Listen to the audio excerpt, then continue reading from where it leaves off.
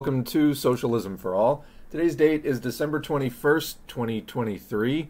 It's round about the time of the solstice. I don't know if today is actually the solstice or not. Sometimes it's a different day. But anyway, roughly the darkest day of the year, and it's all uphill from here, at least until the summer, at least if you're in the northern hemisphere. Southern hemisphere, it's going to be reversed. But yeah, we're here on twitch.tv/socialism-S4A recording our weekly live stream. Once in a while we skip a week, and once in a while we do two in a week, but usually these are recorded Thursdays, 1 p.m. Pacific, 4 p.m. Eastern, 9 p.m. UTC. For now, the UTC changes in relation to the U.S.'s daylight savings. But anyway, right now it's 9 p.m. UTC for our friends across the pond, as they say. All right, anyway. Let's, before we do anything else, thank the patrons. So patreon.com/socialismforall and buymeacoffee.com/socialismforall are two avenues where you can get your name on the screen by chipping in a few bucks. This channel is non-commercial. We don't run ads. We don't do sponsorships. It is viewer supported. And as you can see, we have a lot of viewer support. The names in colors indicate the number of years that they've been supporting. Blue are over 3 years. Green are over 2 years. Yellow is over 1 year of support. And there's been a lot. I love to see it. I would make content even if nobody gave. But I wouldn't be able to spend this much time developing it and planning out what we're going to do and just putting in the sheer number of hours every month. So that's been growing with time. And we love to see it. Honestly, for me, I've gotten to know a lot of the patrons. Some of you I just know because your name has been there for a year or two or whatever. And a lot of you I do DM with on one platform or another.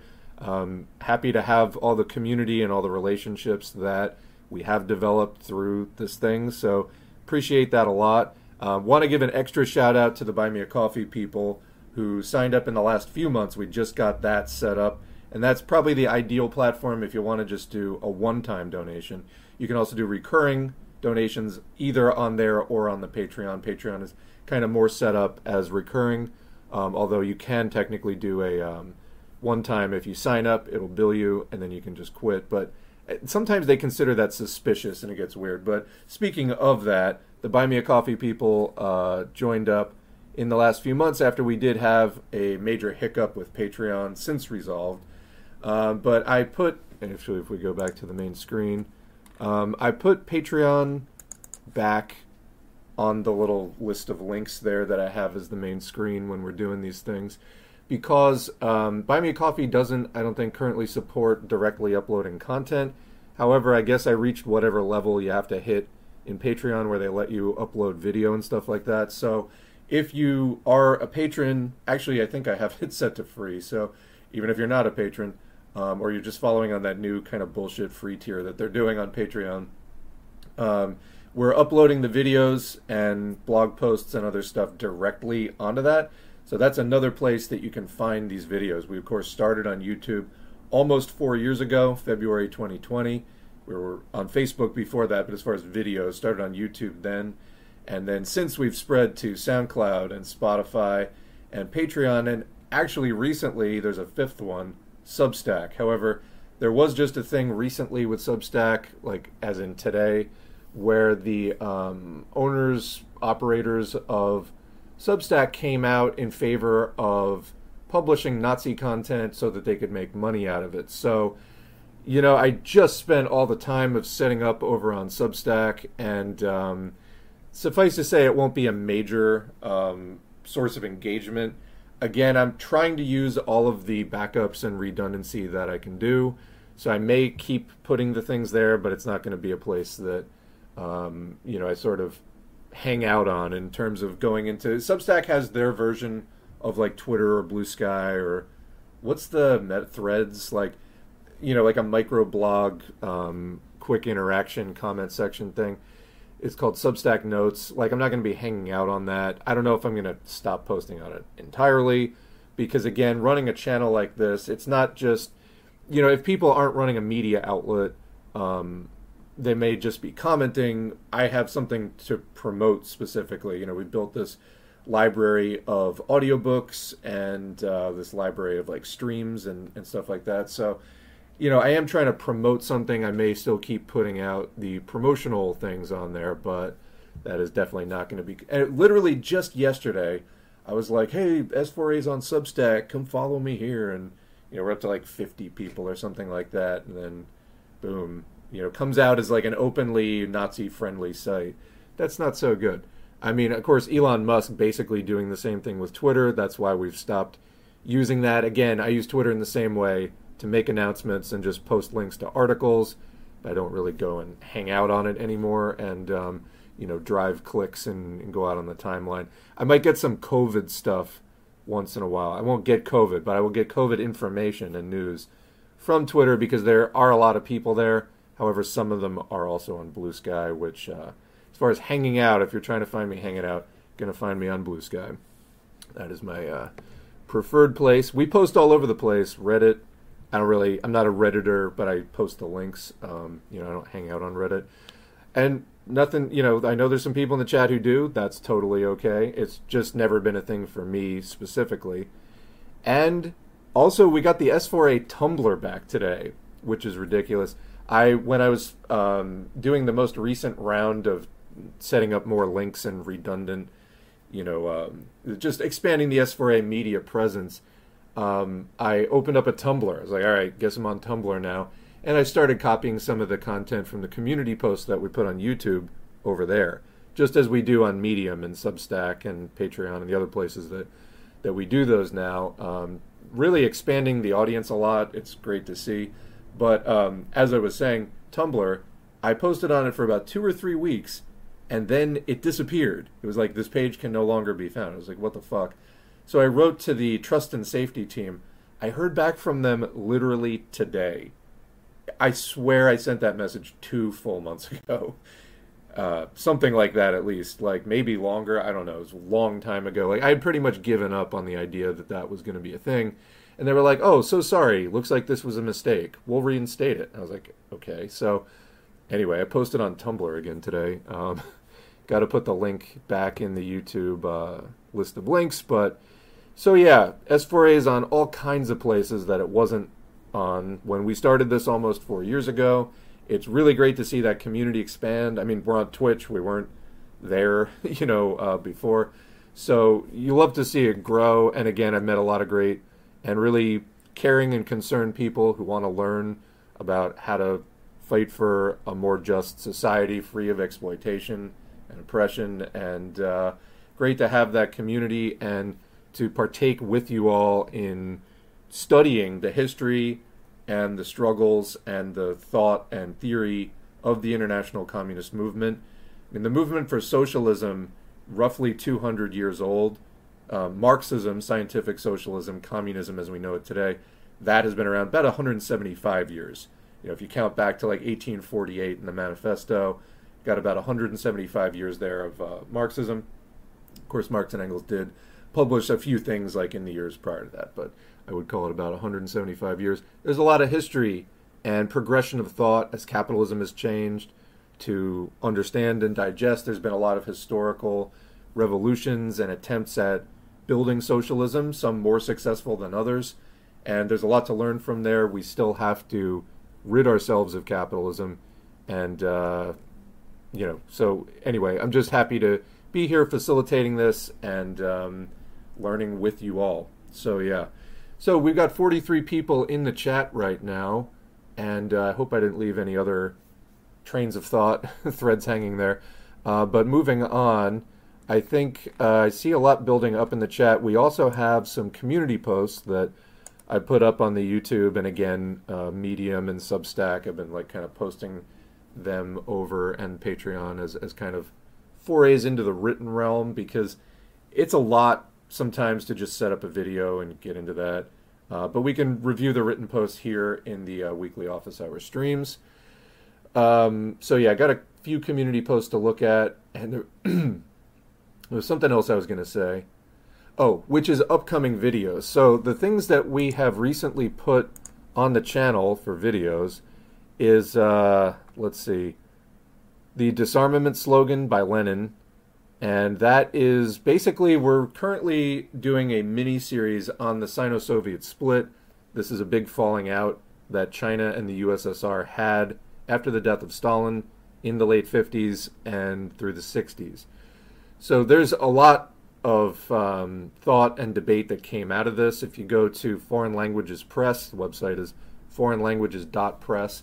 They do all kinds of Maoist audiobooks and, audiobooks.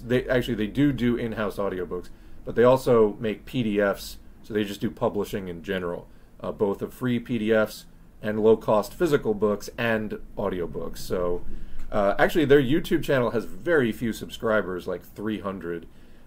If you like audiobooks, and they produce them pretty well over there as well. Foreign Languages Press, look them up on YouTube. They have two channels, one for the audiobooks and I think a general one. But anyway, what I was saying about the Sino-Soviet split is they have a 2-volume set, I think it's just 2 volumes and not 3, called The Great Debate Documents Pertaining to the Sino-Soviet Split. So there's like thousands of pages in there. We currently are just doing sort of an overview of some key documents that came out of the Sino-Soviet split. Basically, the Communist Party of China and the new Soviet leadership under Khrushchev were not getting along. Mao thought that Khrushchev was being revisionist. Arguably, I mean, there was a lot of supporting evidence for that. And then Enver Hoxha of Albania joined in with Mao on that, so went the way of China in the Sino-Soviet split, and contributed a lot of theory and criticism as well. So we've been covering some of those things, and I've done 2 things: the Declaration of the Communist and Workers' Parties of the Socialist Countries from 1957, and the Statement of 81 Communist and Workers' Parties from 1960. Basically, these were big international meetings. The Comintern, or Communist International, no longer existed at that point, but the USSR was still convening kind of an international summit every few years, in which the various communist and workers' parties, both of the socialist countries, including Eastern Europe and all the places which had revolutions by the 50s, as well as other communist and workers' parties of capitalist countries, would get together. But the USSR was kind of dominating it with somewhat revisionist lines, and China, they were trying to resolve this behind the scenes at first, and then came out more openly as the 60s went on about the major anti-Marxist Leninist errors and deviations that were being put out by the new Soviet leadership. So I'm currently, having done that and the disarmament slogan and some Hoxha pieces, Reject the Revisionist Theses of the 20th Congress of the Communist Party of the Soviet Union, and the modern revisionists on the way to degenerating into social democrats and fusing with social democracy, as well as Mao's on Khrushchev's phony communism and its historical lessons for the world. That one is about 2.5 hours, and it's up in 2 parts because the second part was hidden. Otherwise, I would have put it all in one part. Thanks again to Flashy for pointing out that there was a part 2. I'm currently recording Hoxha's, what's the name of it? The Demagogy of the Soviet Revisionists Cannot Conceal Their Traitorous Countenance. Yeah, the man could write a title, whatever else you want to say about him. Solid Marxist-Leninist and excellent title writer. Anyway, after that one, which is from 1969, it gets more into the Brezhnev years. We're going to do the thing that prompted all of this, Palestine Belongs to Palestinians by Hoxha. That got prompted by the genocide that Israel is carrying out in Palestine and the desperate need for people to understand more about anti-colonialism and why people struggle against things like Israel, which is just taking over. Its purpose is to serve as a proxy for imperialism and destabilize the Middle East, prevent, pan-Arabist type of unity over there. Although, I mean, Israel's disgusting aggression and genocide has galvanized public opinion in the Arab world against it. Still, though, the political unity has not emerged, and so anyway, the purpose being destabilization, and as well as just naked land grab as well. That's happening. Actually, I want to mention, one of the commenters was pointing out there is an organization or party, the Progressive Labor Party. I guess, we covered another group, Politsturm. They have a YouTube channel and some study groups associated with it. that was doing this weird kind of left-com both sides thing in a genocide. You don't want a both sides colonialism. That's not really a thing you want to do. But I guess the Progressive Labor Party, according to the commenters, wasn't able to find the particular statement they were referring to, was making similar errors and even saying things like, it's not about who gets the land. Really? Because I think that that's usually what colonialism is directly about. If it's not about that, literally, what is it about? So anyway, Palestine belongs to Palestinians coming up as the second thing that we'll be doing. Again, right now I'm recording the Demagogy of the Soviet Revisionists, about a third of the way through that, and then that should probably be up tomorrow, so Friday, and then Palestine belongs to Palestinians. Maybe it'll be a Christmas miracle up on the channel by Monday or so. All right, so that's what's coming up on the channel. Let's do chat, and then I'll sprinkle in community posts as we go. I think that works for me. All right. So, 49 people here in the chat. Some people here for the first time. Welcome, everyone, except trolls. And just a reminder, it is pinned in the chat, but don't feed the troll. Tag a mod, Shakespeare, Health Revolt, or Brit. I know Shakespeare is here today. And I want to thank the mods for keeping things moderate, as always. Chat is much better with you here. Appreciate it. Talking about New Zealand, and we covered this a couple streams ago, but New Zealand has a far-right government coalition currently in place, and they're doing all kinds of horrible policies that we'll be covering in more detail in a future stream, covered in some detail already.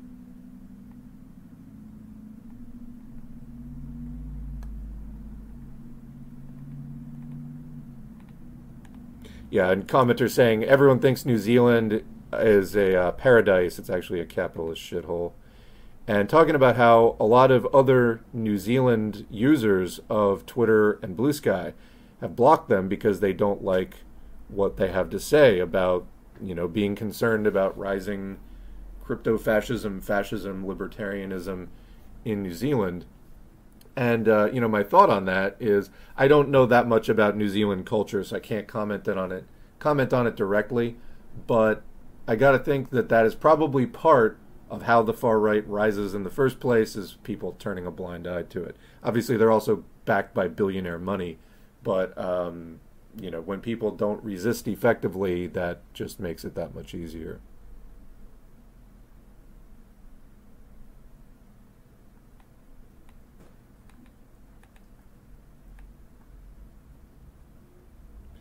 Anyone else hear about the, quote, new country that dipshitarians are trying to create?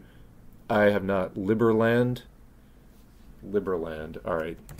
I am going to look that up. I mean, libertarians in the U.S. already have... Oh, I have heard of this, actually. Libertarians in the U.S. already have the Free State Project, where they're all trying to take over New Hampshire. So Liberland, also known as the Free Republic of Liberland, is an unrecognized micronation in Southeast Europe, claiming an uninhabited parcel of disputed land on the western bank of the Danube between Croatia and Serbia. It was proclaimed on 13 April 2015 by the Czech right libertarian politician and activist Vít Jedlička.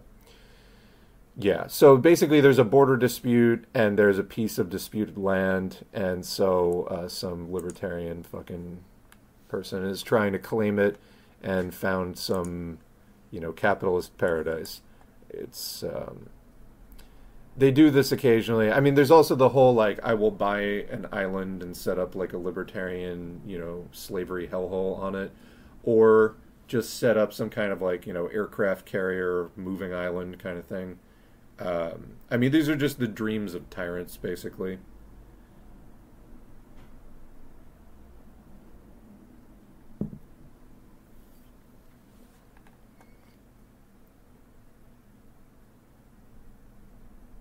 When you were saying a while back that the Patreon got put on hold for several weeks because of a suspicious donor, I was thinking, damn, S4A must have a fan in the NPA or something. I think it's because there was somebody who was contributing at the $100 level for like 6 months, and then they dropped down to 5. And first of all, I deeply appreciate their support. I don't know the person at all. I just like know their username. And they're still a supporter, and I appreciate all that support. But I guess whatever money they had ran out, and so they dropped down to the $5 level. Totally fine. And even if they had to drop out completely, I appreciate the support that they did give. But Patreon sometimes considers that suspicious. In fact, they explicitly describe a scenario like that, where somebody contributes at a high level and then drops down to a low level, as suspicious. And it's because, as a platform and like a sort of pseudo-banking situation, they are responsible under the U.S.'s very strict post-Patriot Act era legislation for, like money laundering and stuff like that.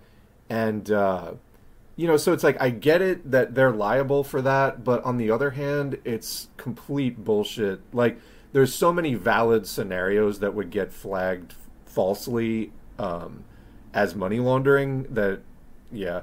So, and also, I still have you have no way really to appeal it, because it all happens on Patreon side. Like, you don't see any of the numbers. You don't see who that user is. I have no idea what country that person was from, nothing. But they're like, oh, well, you could be in cahoots with them.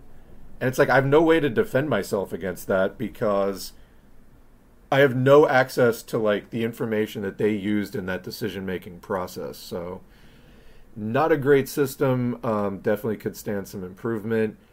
Again, at the same time, I understand the laws they have to operate under are pretty strict. I just think there's got to be a better way to handle this. So anyway, S4A is hands down one of the best channels, top of the top. Well, I appreciate that. I've worked really hard on it, and I know a lot of the other people who have been regular listeners and contributors and commenters probably feel some sense of pride in that as well, because they've all sent in links and helped shape this thing into what it is. So yeah, just trying to keep it moving forward. Don't really suffer fools in the comments either. We moderate the comments, and sometimes people's comments get published and sometimes they don't. It doesn't mean that you're banned necessarily if one of your comments doesn't show up. It's just kind of like letters to the editor. Now technically we have infinite space on YouTube, but I do like to keep the discussion kind of focused. So just don't want people to like hold a grudge if one particular comment doesn't get posted. Although, speaking of comments and things that I would or wouldn't publish, that just reminded me, I forgot about it before sitting down to the stream. I have to read this. I wound up getting into an argument with this person and just deleting the whole thing. But I couldn't believe they've actually posted this. Hi, I've subbed, but I thought I'd say I'm one of those people that watches too much YouTube, and video introductions, even if they're only 30 seconds, end up taking up minutes a day. Can you hear yourself? Anyway, I'm losing minutes a day to video introductions. Okay, well, now I might counter this by saying, well, I have put up timestamps, but they're way ahead of me. I appreciate your timestamps, but fast forwarding is also a pain on the telly. Are you fucking kidding me? Jumping to the timestamp is too much work for you? Anyway, I appreciate videos that jump straight into the title. Any speech you have could be at the end. Cheers. They then wrote this like 10-page long screed of sort of random pseudo-libertarian, semi-progressive stuff about the tax system and whatever. But I was like, anyway, I had this comment. I was staring at it in the moderation queue for a while, and I was like, what do I do with this? And after 5 or 6 days, I finally just published it, and I responded, and I was like, I quoted this section, and I was like, I'm telling you this to help you get your life right. Like, it is time to get your life right. And obviously, like, I said that somewhat tongue-in-cheek, but it's like, I mean, really, you're complaining just wild. And then they got super, like, nasty and bitter about it, and it was like, well, you're doing your subscribers a disservice by giving them historical context. And I was just like, all right. it's time to go. They started getting into like, I'm giving you this to help you evolve as a person. And I was just like, maybe it's time for you to fucking evolve as a person. Use those timestamps. So anyway, I thought that was amusing. There's a stand-up comedy bit where the comedian's like, hey, have you guys seen the peanut butter and jelly in the same jar? Now, I'm lazy, but I want to meet the person that needs that. Anyway, I think I met that person. So anyway, Brian Regan, by the way, thank you. People gave me so much crap for criticizing Hakeem for running ads, and I really appreciate that you don't. Yeah, I don't think they belong anywhere near communist content. People really don't seem to understand why ads are bad anymore. Yeah, even when you run ads, the YouTube and the company benefit more than you, the channel, do. So that really sucks about Substack. I have a Substack as well, but I'm thinking of moving my stuff. Yeah, I will say that the Substack account has more followers. I've been posting all the same stuff on Medium and Substack. The Medium has 9 subscribers, while the Substack has about 50. So definitely the Substack grew a lot faster than the Medium. I don't know exactly why.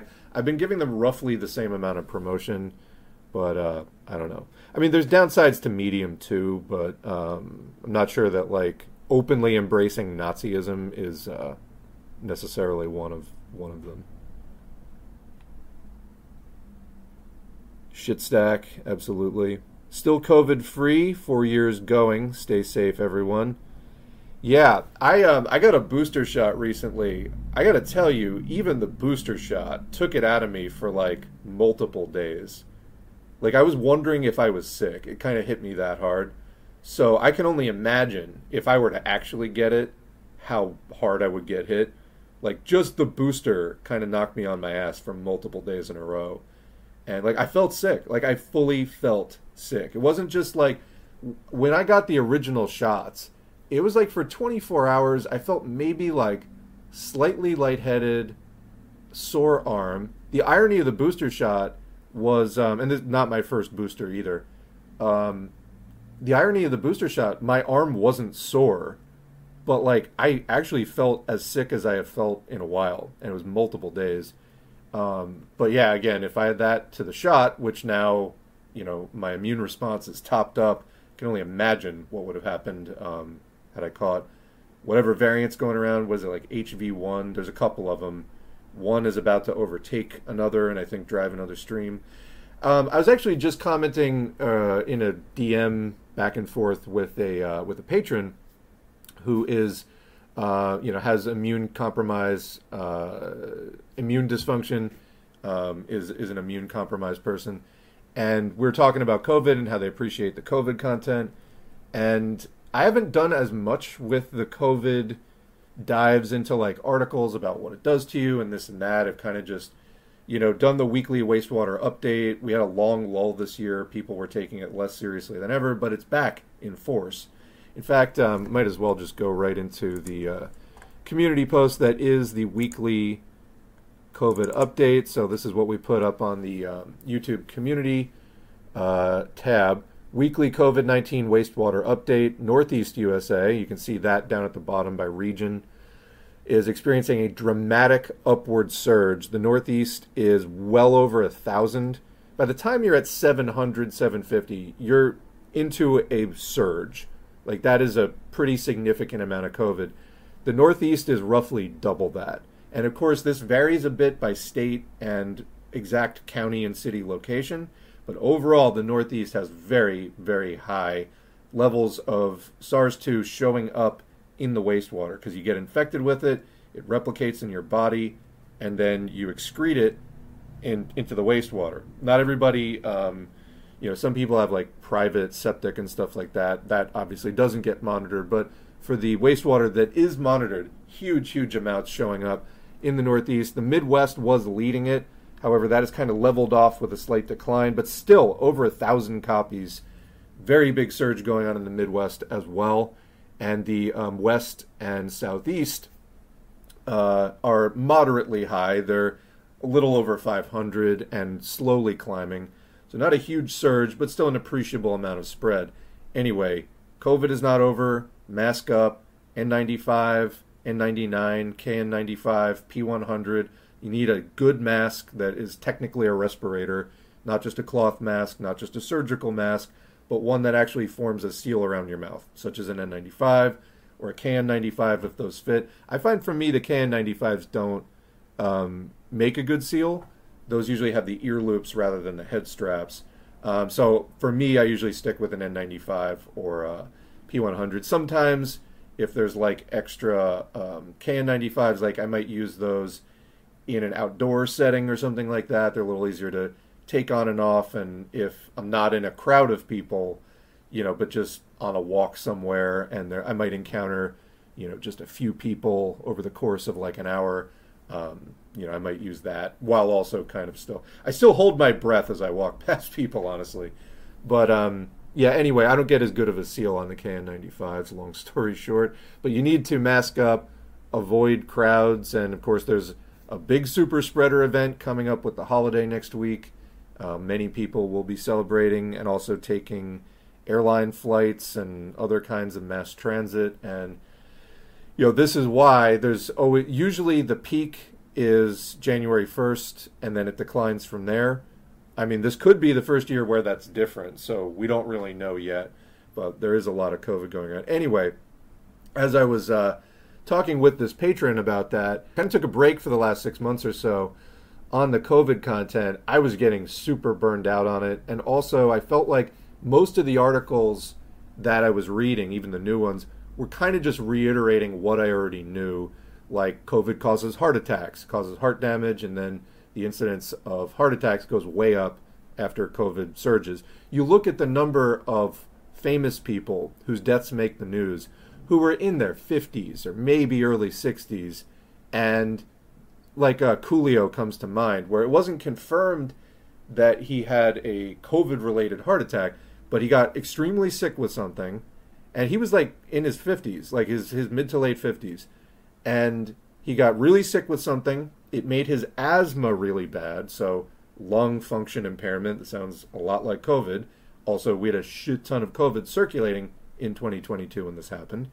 And then a couple months after that, heart attack. I know somebody personally who was about 40 years old and, not in the greatest shape, not, overweight, not morbidly obese, but like, in the heavier category, which is a risk factor, which incidentally, if you're in that category, you're not alone, because about almost 3/4 of the U.S. population is either overweight or obese. So, and that's just as measured by body mass index, but it's very, very prevalent, in other words.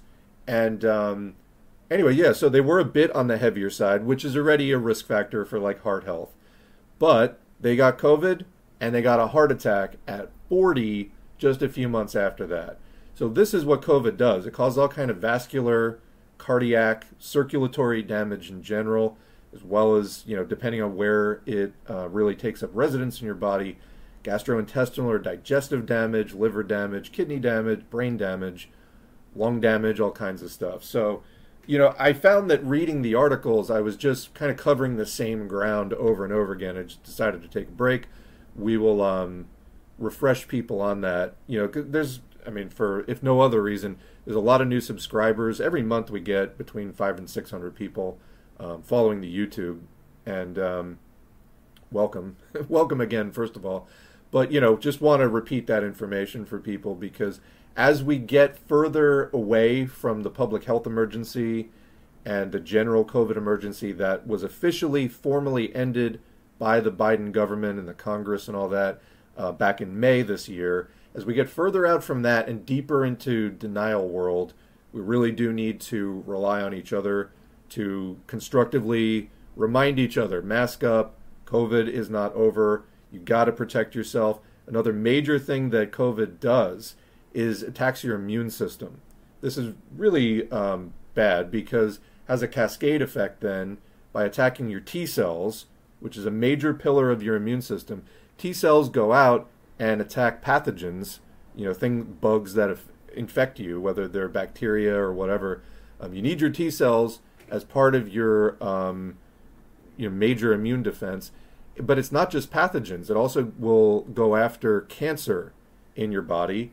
When cells start to multiply in the wrong way to form a cancer, the T cells will come over and shut it down. But if your T cells are depleted or drained, worn out from a COVID infection, that cancer might keep growing. So that's not a good thing at all. And incidentally, when I saw some very good discussion on Twitter about people pointing out the fact that some of the COVID deniers, when it was pointed out that COVID had HIV-like effects in terms of attacking and killing T cells, people were trying to naysay this by saying, well, if that were the case, then we would see the rise of opportunistic other infections of more common pathogens gaining ground that they normally wouldn't. And we haven't seen that. Well, we did see that. What do you mean we haven't seen that? We've seen exactly that with the big RSV thing last year, and there's been less about it in the news, but there was a really big RSV surge last year. RSV is always a thing. It's usually not nearly as serious as it was last year. So was that a result of COVID-induced immune dysfunction? I think it's a likely hypothesis to be checked into. And then what's happening now with this white lung pneumonia that is in China and Ohio and some other places? Well, they say that the pathogens, the actual organisms causing it, are routine, run-of-the-mill things that you would find any year. But this year, they're gaining ground. Why? Is it COVID-induced immune dysfunction? I think it's, again, a likely hypothesis. So that's exactly what we're seeing. Anyway, and somebody else was posting about their COVID infection saying that my COVID infection was mild. I didn't really experience direct severe effects from COVID. However, what really did concern me was in the following months when I got a big fungal infection, apropos of nothing, and the doctors reviewing my blood work and other test results said they were wondering if I had HIV, which they didn't. But that was some of the changes that the COVID infection was causing. And so when we talk about long COVID and chronic issues resulting from it and organ damage and immune dysfunction, these are things to be taken really seriously. I had a really bad COVID infection the first year before the vaccines were available. I was really careful all year. And then this one time in December, I went out and I was I've been really careful, and it was just a complete shitstorm. I went to this place I thought was going to be okay, and it was a nightmare. Just before I knew it, I was swamped by people who just weren't masking, and I was I couldn't get out of there. I was just caught in this crowd. Well, I got COVID, and I spent the next 11 months severely fatigued. And also, I got the worst sinus infection of my life. I had to go in 2 rounds of antibiotics for it. I don't think that's a coincidence, because the number of sinus infections I've gotten, that, let alone ones that, I'm trying to think of any, but let alone the number of sinus infections that required me to go on 1 course of antibiotics, let alone 2, 0 that I can recall in the last 10 years. Yet, somehow, when I'm struggling with COVID, and it's completely wearing me out, I get the biggest sinus infection of my life, didn't go away until the 2nd round of antibiotics. So take this thing seriously. It can do all kinds of harmful things to you. All right, let's go back into the chat. Oh, you know what? And actually, speaking of cool stuff I found related to COVID on Twitter, this is from Tern, T-E-R-N, and this is a poster out of the UK who put together this great chart of UK COVID data. So this is titled Waves, Variants, Lockdowns, Vaccines, and Stuff. Variant data from COV Spectrum, and then the hospital and vaccine data in the chart are from the UK government. So basically what they've done is a timeline of the pandemic with all kinds of data overlaid. So at the top, it shows when different variants came in. whether it was the original wave, the alpha wave, the delta wave, BA1 or the original Omicron, BA2, BA5, and XBB. So you can see where that happened, and then you can see the overall peaks in the wastewater, and then you can see where mitigations and protections were in place and where they weren't, when vaccinations and boosters were rolled out. And I think that look at alpha on slightly the left side of the chart, about a third of the way in from the left. Second up from the bottom is vaccinations and boosters. So when the first vaccination campaign rolled out, look what it did to alpha, just cut it way, way, way down. Then we had a lull, and then, it came back with a vengeance, particularly because what was going on in the mitigations and protections row right above it, green, no mitigations or protections. And then time of year just shows the season down at the bottom. Anyway, hats off to Turn, who posts about COVID 24/7. Thought this was a very good chart. All right, let's get back into the chat.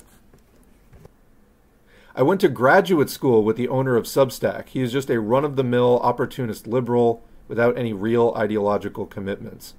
So in other words, the same kind of people who let the original Nazis rise to power just because they thought, their system would keep rolling along. I'm thinking of getting back into Tumblr. I was there for queer content, but this stuff would be welcomed. Yeah, I mean, there was, let me see if I can find it. On Blue Sky, somebody put up a post. Okay, yeah, so this was posted like early on Blue Sky. I don't know if this looks like it's actually from a coloring book, but anyway, it's from The Little Mermaid. My top surgery went really well. That's great. My bottom surgery is next week. I can't believe we're both goth and trans. And then the crab is saying, I'm a communist. And I said, I'm the crab. Because that truly was how it felt on Blue Sky in the first couple of months. Was like, that was the conversation always happening. And I was like, I'm a communist. So that was very accurate. Anyway, there are good things happening online. You just kind of have to know where to look. Okay. I'm finding the current material, as in the videos being posted on the channel, about revisionism pretty interesting. I really want to learn more about communist history, but it's hard for me to find historians who aren't biased towards capitalism. Yeah, we'll be doing a lot more of this kind of later 20th century anti-revisionist content, whether it is anti-revisionist with respect to the USSR or anti-revisionist with the USSR and its satellites, which were oftentimes also revisionist. So like in the one that I'm recording now from 1969 by Hoja, The Demagogy of the Soviet Revisionists, that one goes into the other revisionist parties. In other words, the USSR and the CPSU set the tone for international modern revisionism, but they weren't the only ones that ended up towing that line. Like, obviously, the Communist Party of China and the Party of Labor of Albania did rebel against this, but a lot of the other parties were right there supporting it and following in its wake. So, I mean, and there are material reasons for that in terms of the USSR had a lot of resources to be shared, and maybe some of these parties didn't necessarily want to speak up because they needed the funding or whatever. But anyway, it is a tragedy that the USSR did experience that turn in the leadership. Anyway, it is interesting. I agree. We're going to continue on that. I was looking into doing a Bill Bland audio called The Restoration of Capitalism in the USSR from 1980, which goes into some more of the changes. I've been told that Bill Bland is not the best source because I don't know in what things he's accused of having done this, but he's accused of having fabricated quotes in some places. I'll see if anybody has details on that, let me know, because I don't want to be doing things that, is fabricating quotes. That's not quality research, to say the least. But it was interesting because it got into the removing of price controls and things like that in the Soviet Union in the 60s and 70s. So I'll be looking into doing that. But yeah, there is more. The problem, a lot of people will ask for history books about the Soviet Union or whatever, and a lot of them are not in the public domain, so I can't really easily do them on the channel. So, but I agree, it's we'll be doing more of this now that we've covered the basics. You know, we've read 100 Lenin audiobooks, pretty familiar with what Lenin had to say. We'll be covering more of the foundations of Marx and Engels. We've already done a lot, but now that we've laid out 370 audiobooks or whatever, we got the foundations pretty well covered. We can now independently go out and evaluate some of these things, and what is revisionist, what isn't. Well, we've done the reading now, so we know. For me, 4 years ago, I wouldn't have been able to do this at all, and today it's not as bewildering because we've done those foundational readings. And now we can go on into the more advanced topics. All right. Welcome, Neighbor 3.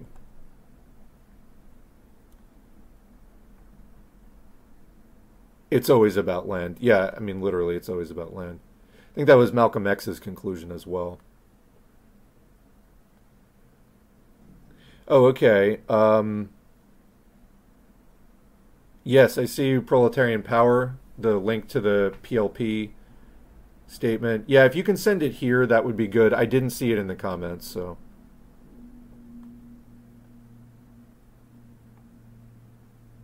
There was a town in New Hampshire that developed a huge problem with black bears because of libertarians.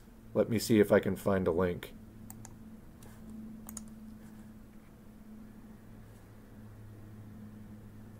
How a New Hampshire, so this article on Vox, how a New Hampshire libertarian utopia was foiled by bears. Seriously, this happened, you should read about it. Comrade Bear, for sure. Every ideology produces its own brand of fanatics, but there's something special about libertarianism.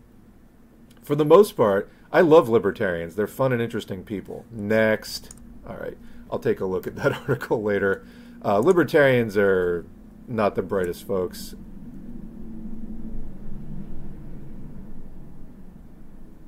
Background noise.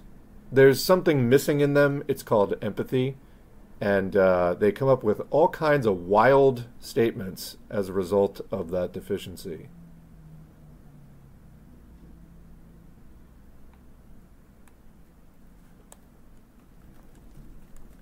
Reading through the chat here.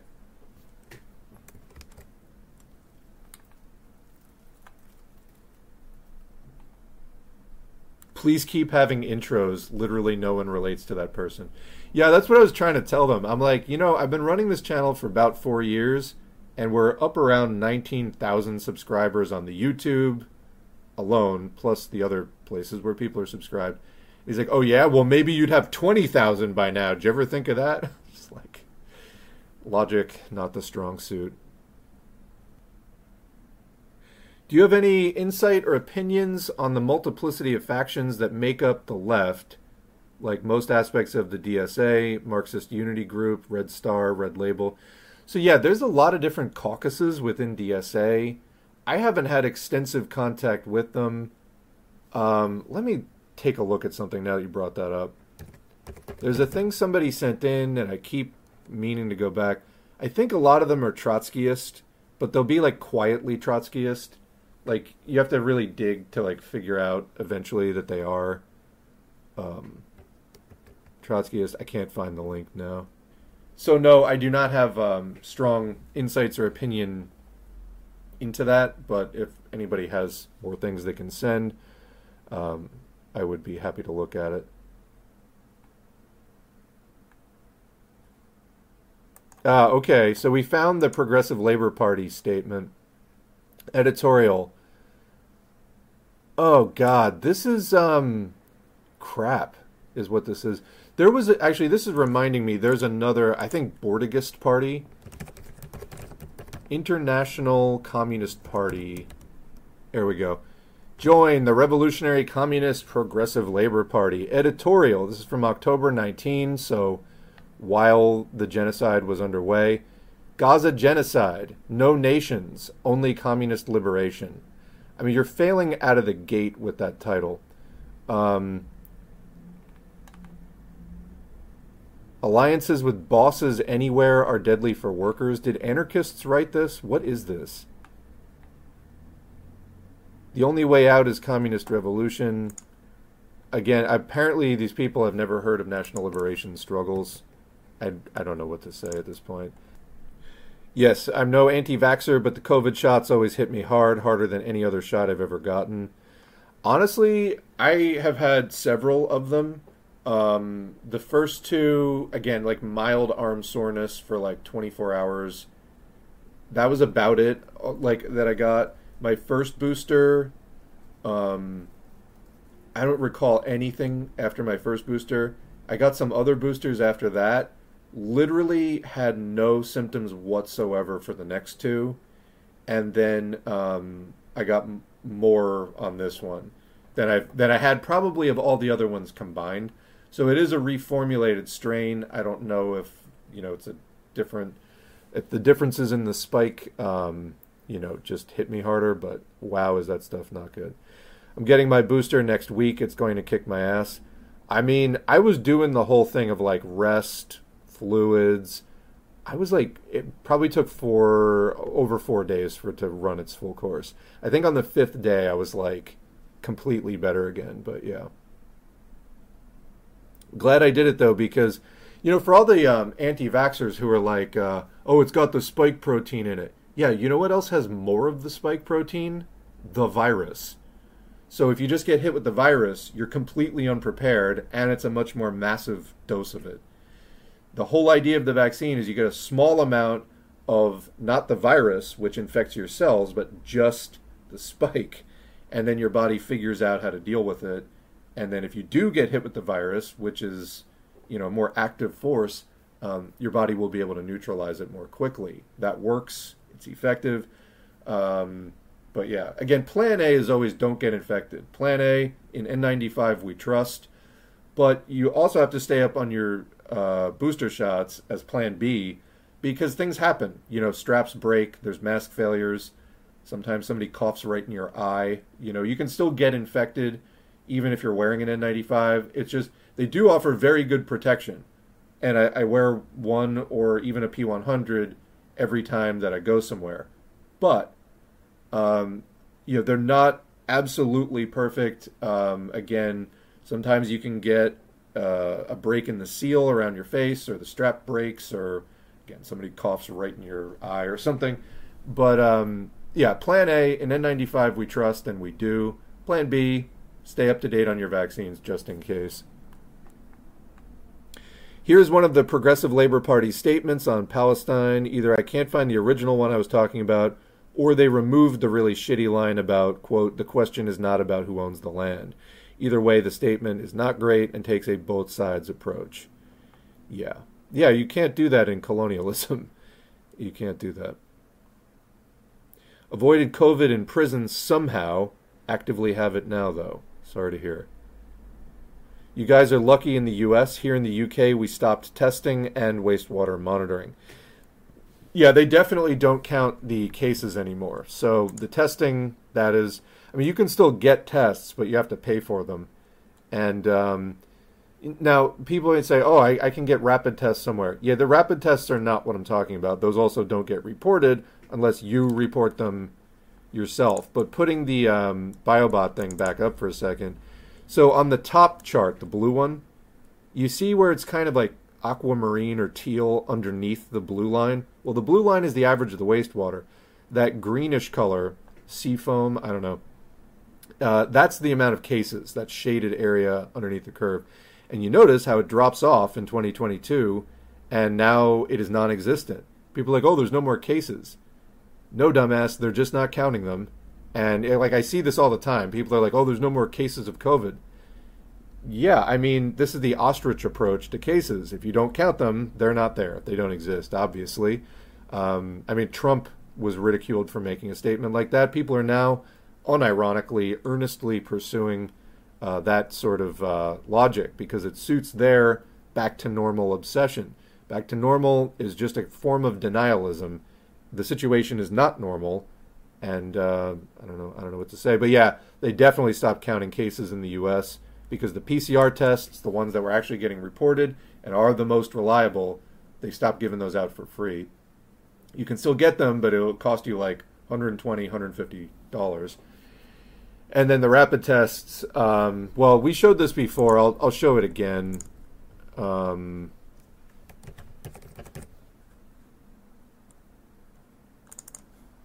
This demonstrates some of the issues with the rapid antigen tests, which is the third column there, sensitivity. You can see that the sensitivity of the test really only starts getting above 50% on day 5, and then it gets over 80% days 6 through 8, and then it stays high days 9, 10, and 11. But infectiousness tends to peak on days 3, 4, 5, 6, 7, thereabouts. And so you're infectious long before you will get a positive result on the rapid test. And then symptom onset, like where people are like, oh, I'm getting symptoms, I must be sick, I should test. Well, that's happening several days before the rapid test is most likely to pick it up. So those are problems with that. I got this off of Twitter, by the way. For people who are interested in this, let me see if I can just read out the link. So the post is from January 17, 2023. The poster is at JGOWNDER, J Gounder. And their actual name is JP Gounder. Again, that's at J Gounder, JGOWNDER. The post itself says, if you want to search on this text, rapid antigen tests, parentheses, RATs, and parentheses, aren't picking up the latest variants until days 5 through 11, third column below. That's where I got this from. And I don't know. Not a good situation. So news from the UN, the WHO designates the JN1 variant of interest amid sharp rise in global spread. Now, we have overall a shape of the curve that's very similar to the shape of the curve in 2021. At the end of 2021, we got Omicron. Is JN1 going to be a new Omicron? I hope not. Is it possible? Yes. Global capitalism is really the same shit with different color flags. How old was Coolio? Let's see. Coolio's cause of death explained. Yeah, I somehow think they're not going to mention COVID. This page no longer exists. What? Coolio. Why is it so hard to get quality information about Coolio? He was 59, it looks like to me. Yeah, Coolio was 59 when he died. He was born August 1963, died September 2022. I post COVID awareness stuff sometimes on Facebook, and it's always crickets when I do. Facebook, I gotta say, S4A started out on Facebook. I never miss it, even slightly. Boomerville. Oh, the YouTube channel that does Maoist audiobooks, Foreign Languages Press.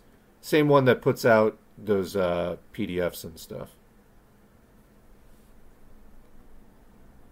Cardiac and neurological events have gone up by about 60% since the beginning of the pandemic. In the last 3 months, one person in my complex has had a seizure, and another a heart attack, and another some breathing issues. This many health events isn't normal. Yeah, there's a person in the chat right now who has mentioned to me that they developed seizures after getting COVID. And that is, if you look up long COVID, that is definitely a noted symptom.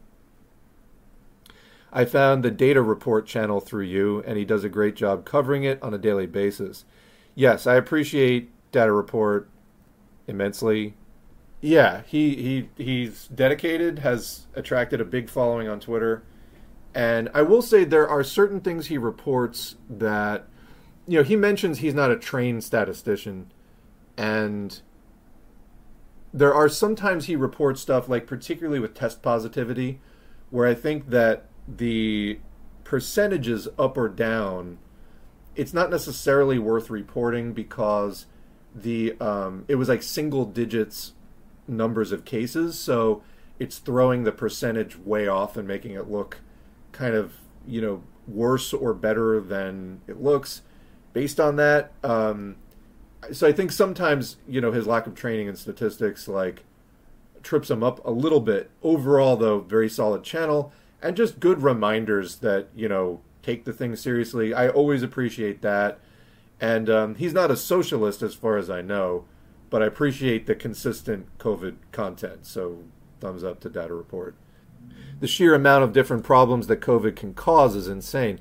Yeah, the issue is that COVID, the SARS coronavirus 2 pathogen, it can infect any tissue that has ACE2 receptors in your body, which is basically all your major organs. So it has a portal, a key that it can unlock in many of your most important tissues. So yeah, it can get into all kinds of places in your body that you don't want it to go.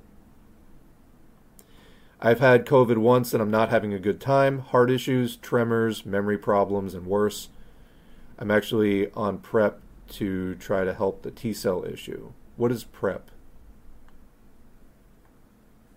COVID is what made me realize, finally, the Democrats are no better than Republicans.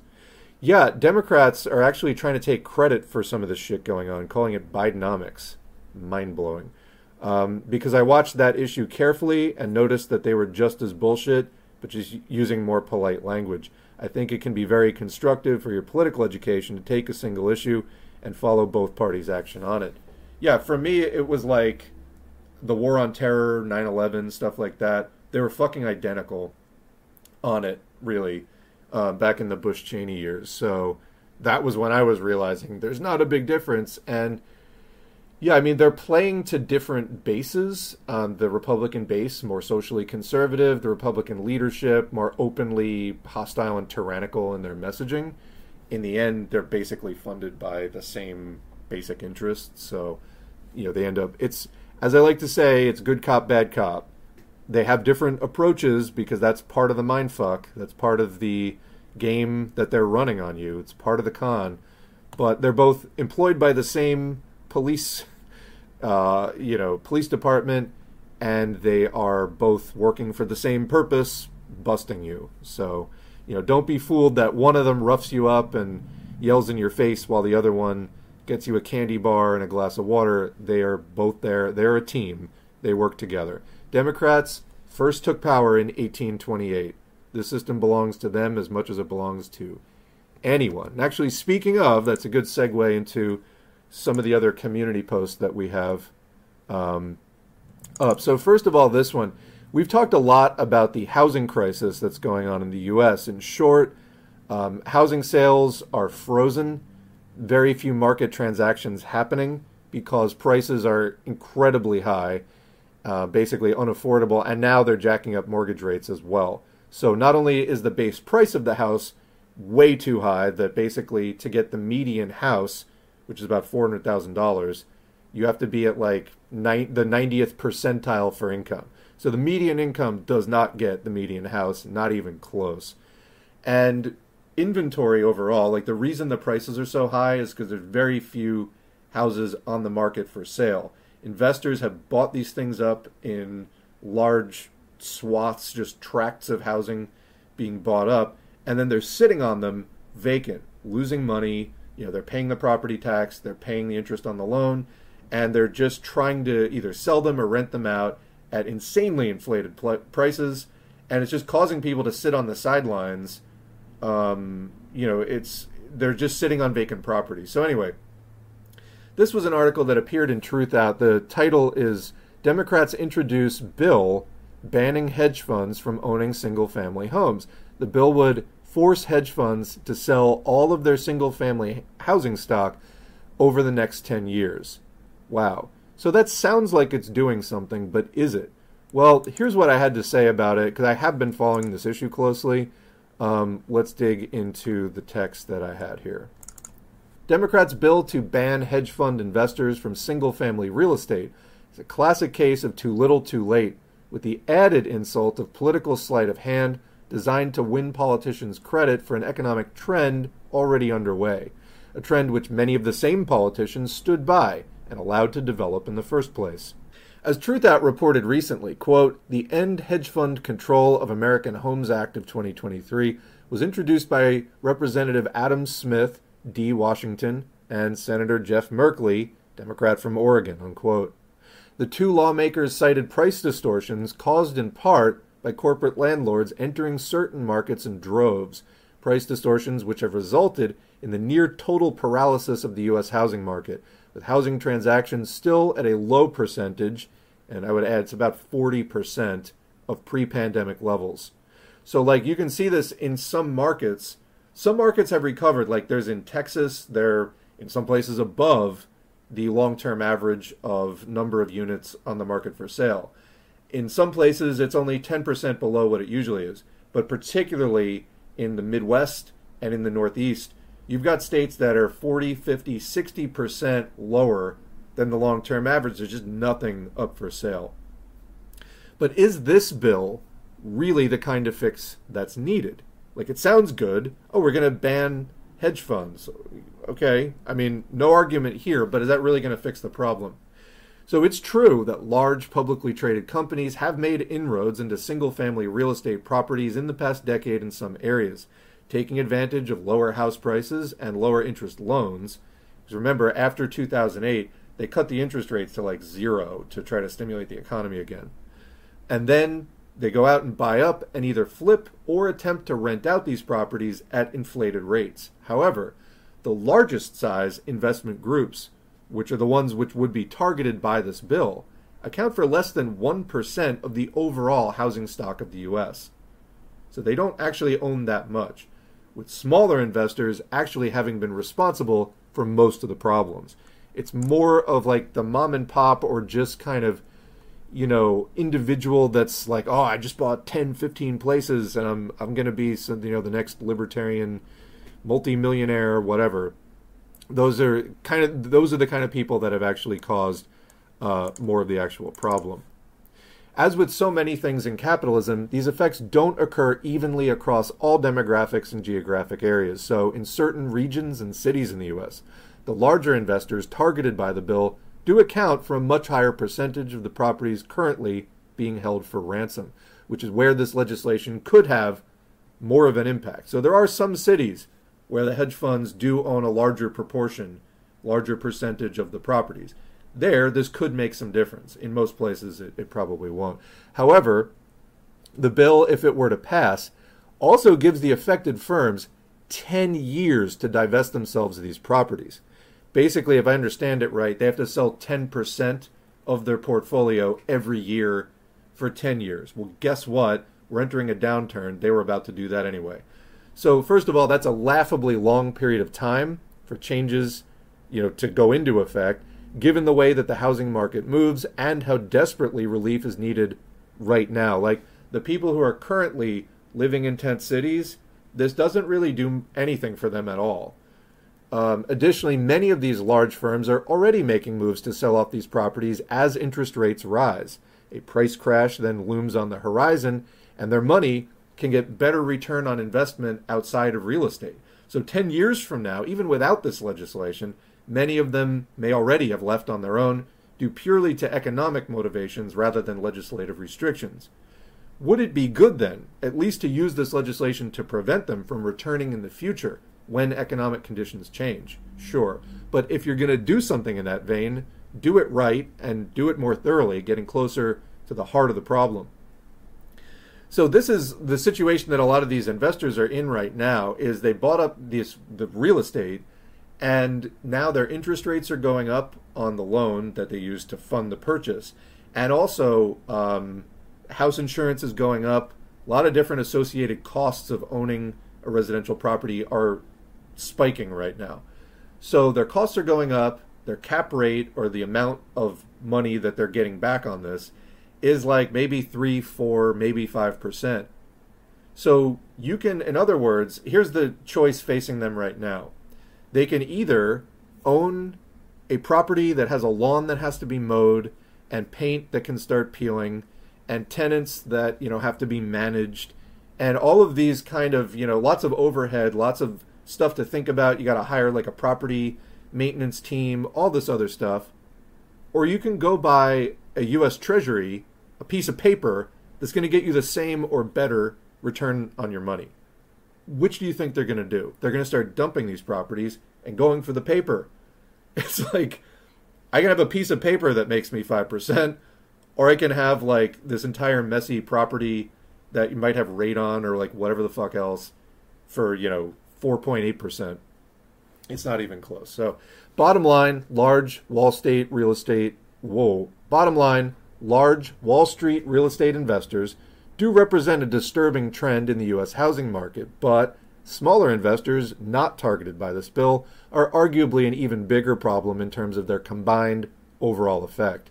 There are so many steps that could be taken to disincentivize speculators and parasites in the housing market, up to and including banning this activity outright, getting us closer to making housing a guaranteed right and to ensuring the stability of this pillar of the well-being of working people in the U.S. However, Merkley's and Smith's End Hedge Fund Control of American Homes Act of 2023 seems to have been calculated to make a maximal political splash while actually changing as little as possible in the highly dysfunctional anti-worker U.S. housing market, a market which currently seems to be teetering on the brink of disaster once more.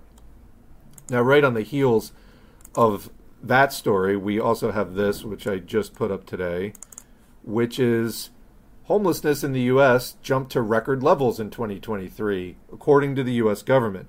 So this was posted less than a week ago, and let's go into the post. You can see the chart there on the screen. It's just spiking, the level of homelessness. But let's go into the details. Homelessness in the USA jumped 12% this year to an all-time high, according to recent U.S. government report. Most groups of color were disproportionately negatively impacted by the trend. Families with children saw a 16% increase in homelessness, and certain states saw higher proportions of homelessness than others did. In fact, I think California, Texas, New York, Florida, and I'm forgetting the fifth state. There was just a handful of states that accounted, I think, for 55% of it. And why? Because these are the most, you got cities there. They're population centers. And when you are homeless, you have to live near places, first of all, that aren't going to kick you out. Like maybe there's an established homeless population, heavily policed and brutalized, but it's there and you got other people to kind of lean on. But also you need to be near amenities. You need stuff that you can, showers and different things. Way out in rural country, you're not necessarily going to get that. Also, you're going to get all the scrutiny of the sort of nosy small town locals.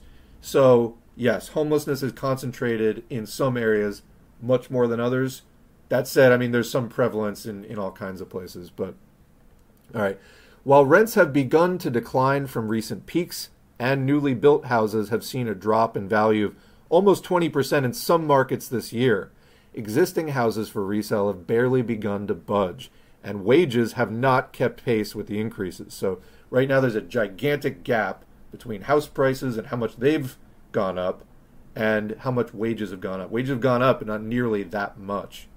The median house price is now so high as effectively to lock most buyers out from the market, and higher interest rates are making mortgages, i.e. the loans people use to actually buy the house, unless you have $300,000 in your back pocket, they're making the mortgage loans more expensive than they have been at any time in the last 15 years. Call it Bidenomics? Well, the Democrats, for some reason, already are. Nothing will fundamentally change. Indeed, for people who don't know that quote, Biden was telling this to a group of very rich capitalists. Hey, if I get elected, nothing is fundamentally going to change for you guys. Don't worry about it. Most people actually want things to fundamentally change, but this is what the Democratic Party has for us. So what does this tell us? The rise of homelessness to record rates, and we're just supposed to think the economy is doing great. The facts say loud and clear that capitalism doesn't value human life as anything but a potential source of profit for investors. And it'll condemn us to misery and death just as soon as look at us when we no longer represent easy earnings. Capitalists will destroy surplus food to keep prices high. They'll maintain more housing vacancies than there are housing insecure and homeless people, and they'll send us to work in a pandemic. Working people and all people of goodwill need to end capitalism, and Marxist-Leninist organizing is a proven way to do it. So just kind of continuing off of this, there was another post that I put up This is Doug McMillan, which I erroneously wrote as Doug McMillian a few times because I just kept thinking it while I was looking at his name. He's the CEO of Walmart, the largest U.S. retailer, and he's talking about how consumers may not be as resilient in 2024, even as deflation in food prices starts to show. So you think? Because people have pretty much, by and large, spent the COVID money. You know, they've spent the money that was given to them by the government, and that they also just saved up during the pandemic when they weren't able to go out and do as many purchases, when there were supply chain issues, like whatever. That cash surplus is now depleted, because I was looking at some person's post on Twitter recently. They said they did an identical shopping trip as a kind of experiment.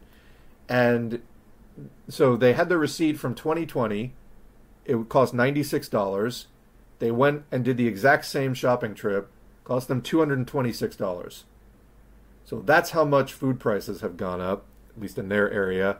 I know in my area it's the same thing. We're talking about gigantic price bubbles that are just swallowing up people's cash at the same time that government housing loan forbearances are expiring. The student debt pause, that's ending as well. And so people have just been paying for a month or two on those.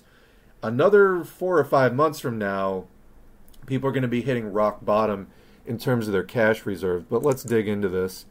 So since the beginning of the COVID-19 pandemic, the USA has seen significant rises in prices on virtually everything, from food to housing.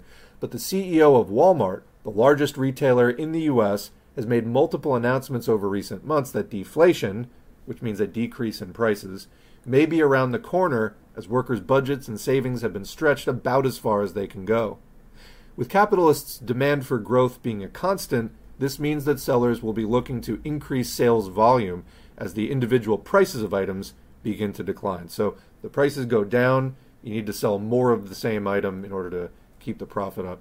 However, with the Federal Reserve's 11/29/2023 Beige Book, which is sort of you can actually look this up, Federal Reserve Beige Book. They put it out every few months. It's sort of anecdotes from different branches of the Federal Reserve, their contacts. They do interviews with contacts in the economy, just about how the economy is going.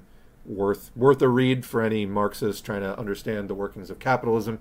Noting that the labor market, according to the Beige Book, is beginning to soften, with the number of job openings shrinking, unemployment rising. And by the way, when unemployment starts to rise, the typical pattern, unemployment will come down on a long, gradual curve. Then it kind of hits a soft, rounded, it's not, when it hits bottom and comes back up, at first it's soft and rounded. Then after it starts going up, changes trajectory and starts just spiking, going up at previously it was going up at 10 degrees. Then all of a sudden it's going up at 85 degrees. That is probably around the corner, particularly as we've talked about this before, but there is what's called the corporate debt wall coming up. So, as I mentioned, interest rates are very high now, whereas they were very low a few years ago. So all the companies that financed their operations with low interest loans a few years ago now have to refinance them as their debts expire and they have to renegotiate the contract. They have to renegotiate that in 2024 and 2025. Actually, I was watching another channel which showed the EU has the most of these coming up in 2024, like twice as many as the US. So you're likely to see it coming out of the EU first, this corporate debt wall, as companies have to either pay off their loan if they have enough cash or refinance at the higher interest rates. And a lot of them are not going to be able to do it. And what they're going to have to do instead is either close completely, putting all their workers out of jobs, or they're going to have to downsize and lay off a bunch of people. Either way, unemployment's going to go up. And typically when unemployment starts going up, it starts slow, that doesn't last, then it spikes. And so we haven't hit that yet, but that is probably coming in the next year or two, and probably sooner rather than later, I would think. But definitely within the next 2 years. So anyway, workers in some areas have become more likely to, quote, share a roof and share meals in the face of household budget challenges. So that actually needs some editing. The 2 needs to come out. 2024 may be the year that the bubble pops with potentially far-reaching consequences. So, this is what's on the horizon. And the Federal Reserve, which manages, sets the federal funds rate and kind of does this management of the economy at the highest level. So the Federal Reserve, one of their mandates is to keep inflation low, and basically their target rate is 2%. And their other mandate is to not cause excessive unemployment. Capitalism, again, basically requires unemployment. This is referred to as the reserve army of labor in Marxism. And they're much higher than 2%, or they were. They've been getting the inflation rate down. One thing to understand, though, if we look at, say, the housing chart, and I've shown this before, but so this is the S&P Case-Shiller U.S. National House Price Index. So you can see in the middle of the chart, that lump is the 2005, 2006, 2007 housing bubble that preceded that extended recession of 2008, 2009, the GFC, or global financial crisis, great financial crisis, whatever you want to call it. Okay, and then prices did come down. So we saw deflation for a while after that. Then in 2012, it starts climbing again because the interest rates were basically near zero. They're just handing out money to try to get the economy going again. Well, they did. And then what happens after 2020 is it was going at one rate of inflation, and then the rate of inflation just spikes. It starts going up at a much higher amount from year to year. And now we're up in the stratosphere in terms of prices. And again, this is housing, which is roughly a quarter of GDP. So it's an important transaction for measuring the U.S. economy. So let's say that they get inflation, they pull off the soft landing that they're talking about, and they get inflation down to 2%. So that doesn't mean that prices come down. That means they keep going up at 2% per year. What's the problem? They're already completely unaffordable. To the point of it's paralyzed the housing market, and people can't afford groceries and other stuff. So 2% is not going to cut it. You actually need negative 10% or thereabouts for several years for prices to come back down to a level that anyone can work with. But they think that they're going to just have prices keep going up forever, and somehow, you're basically risking hyperinflation at this point where the money just becomes worthless and nobody can afford anything because, loaf of bread's like $1 million. I have a feeling that they are savvy enough to avoid that much of an extreme scenario that has happened in different countries. But my point is they have limited room to go in the upper tier without raising wages enough to match. Unless they start doubling people's wages really fast, nobody's going to be able to afford anything. And after 2 or 3 years, people are going to have sold, every last book on their shelf, every last item of value in their house to just pay for groceries. And they're going to be down to, wearing a burlap sack for clothing. And they're going to have nothing left because they'll have paid all of their money and cashed in all their belongings just to keep up with bills. So point being, either wages come up drastically or prices have to come down. But this idea that, they've tamed inflation to 2%. Yeah, the problem is it's on top of a mountaintop right now. And it's got to come down. It can't just keep going up at a slower rate. It's got to come down. And it's got to come down kind of a lot. And it probably will. And it's probably going to be a massively ugly event. And this is what I spend a lot of my time thinking about right now. Anyway, let's get back to the chat. Anecdotally, the amount of people calling in sick at my job, if I had to guess, is probably triple compared to pre-pandemic. Someone else says worse than triple at theirs. I cannot stay for the stream today, but thank you for doing this as usual. Hope everyone has safe holidays and New Year. See you next time. There you go. Yeah, rest up, people. People, I think, really overburden themselves and overtax themselves and strain themselves this time of year. Your body wants to rest and hibernate not go crazy with lots of festivities. Take it slow. Don't burn yourself out. There was a study that may have found the mechanism for PASC, or long COVID, post-acute. Isn't it PAX? Post-acute COVID syndrome. Quote, we found that despite the fact that the heart was pumping oxygenated blood, the lungs were providing adequate amounts of oxygen for... Try that again. Quote, we found that despite the fact that the heart was pumping oxygenated blood that the lungs were providing adequate amounts of oxygen for, the extraction of oxygen by the body's tissues was compromised in patients who had symptoms of exercise intolerance after COVID, unquote, said Peter Kahn, a pulmonary and critical care fellow at Yale School of Medicine and lead AUT. I have to say, the way the text is small and lead AUT reads like lead slut, but I guess that's not it. Yeah, I've seen a number of things, like they're looking for biomarkers of indicating long COVID or post-acute COVID syndrome. And in 60% of cases, we did this study on the channel, they found the COVID spike still circulating in the body. So different things can cause the long COVID. It can cause autoimmunity, which turns your own immune system against your own tissue. It can cause gut microbiome dysregulation. So basically you have several pounds of microbes living, beneficial, healthy, symbiotic microbes living in your digestive system. And it causes, because the gut can be a major reservoir, like hiding place for the virus, it can really mess up the bacteria and things that live in your gut, which are hugely important for producing a lot of chemicals you need. Like more serotonin gets produced in your gut than gets produced in your brain, for example, neurotransmitter. So, yeah, it can do a whole bunch of stuff. It can cause chronic inflammation. There's a lot of things.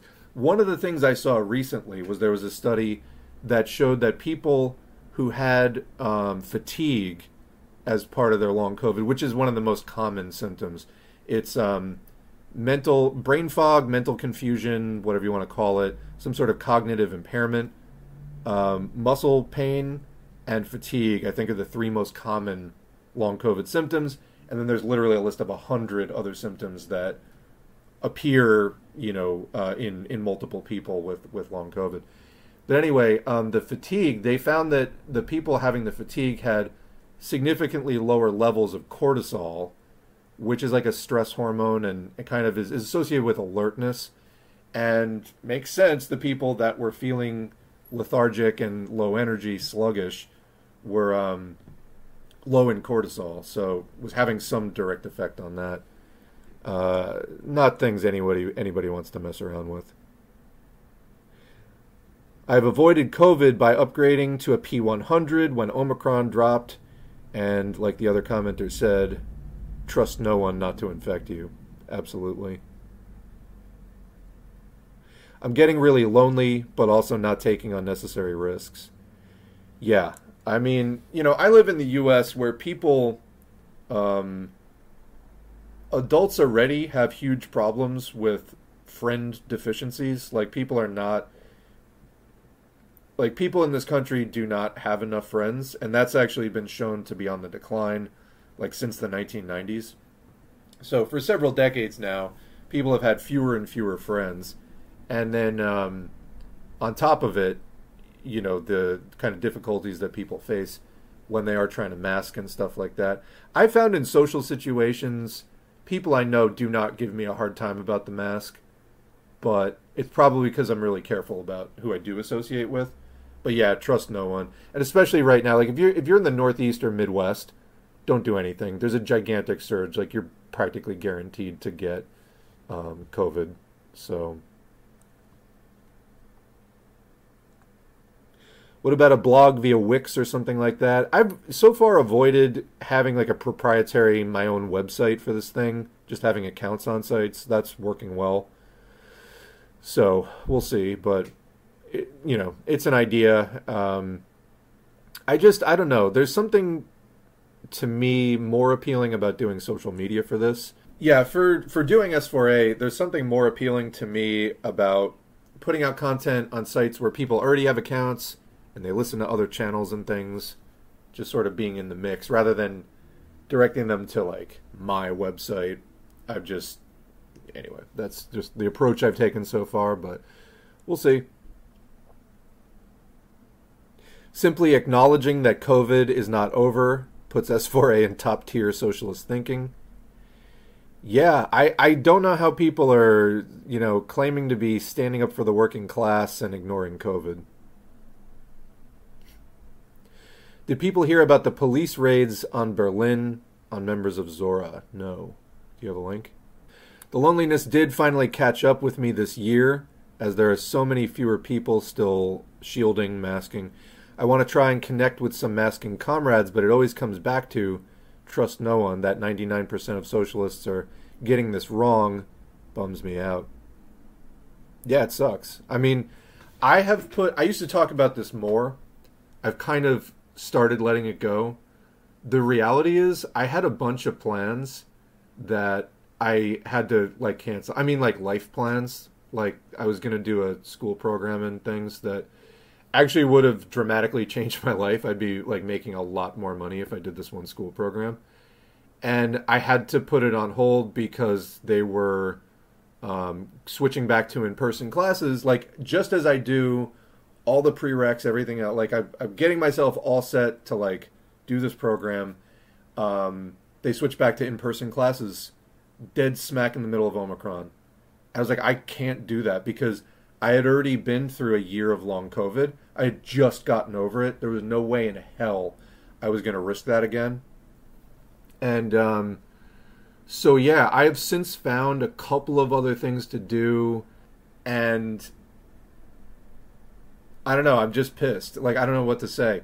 I had this whole plan where, before the pandemic happened, I was, like many, struggling with my employment situation not being all that I was desiring, and particularly not in relation to my educational background, okay? So I made a plan that I was going to go do something else that I thought would unlock more of the potential of my experience in education and just get me into some work that was going to be better paying, on a more solid, dependable basis. And then the pandemic hit, and I was like, oh, great, I'll be done with this program. They're doing it online now, and I'll be done with this right around the time that the pandemic should be wrapping up, and wow, great. And fucking none of that, happened. And so my whole life has, been not 100%, but at least a majority of, what I expected to be doing in the last few years has been put on hold as a result of my needing to avoid getting COVID and passing it along to other, people around me and things. There's the point about you getting COVID and what it can do to you. There's also a thing about spreading it to people. I don't want to do that either. So I hear you on loneliness, and just also I feel like I can justify the loneliness, and also I'm running a channel which is not a social life, it's not the same thing, but I do at least have, these kinds of interactions that it's something of a community, and that's another reason I appreciate everybody that does show up and is not a douchebag. So thumbs up for that. But yeah, at some point I assume the risk level will be lower at some point, where I will be able to take risks that currently I can't take. But this thing is setting me back years and years on what I thought I was going to be doing with my life. And it has just been a major obstacle. And people like us, people who actually take this seriously and are looking out to protect ourselves and others, we're treated like the assholes in this situation. And it's fucked up. It's upside down.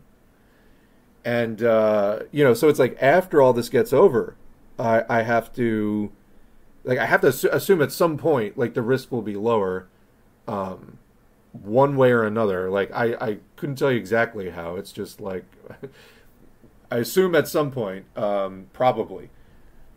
But by then, it's my life will have moved on. I'll be in a different place personally.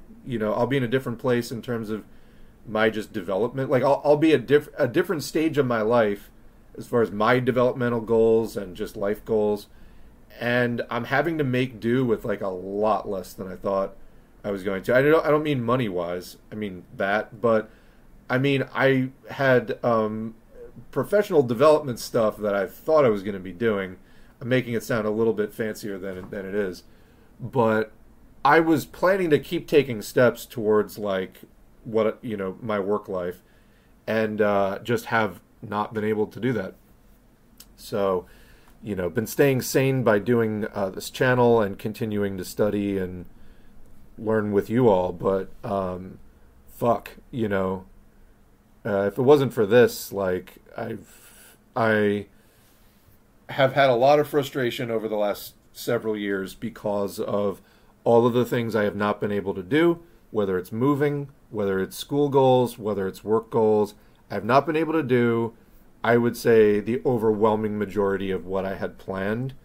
But again, I'm the asshole for pointing it out. According to like Bidenomics, everything's fucking just dandy. Like the housing market's paralyzed, homelessness just hit an all-time record.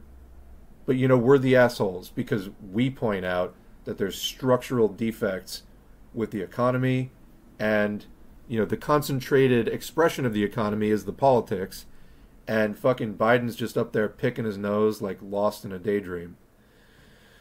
So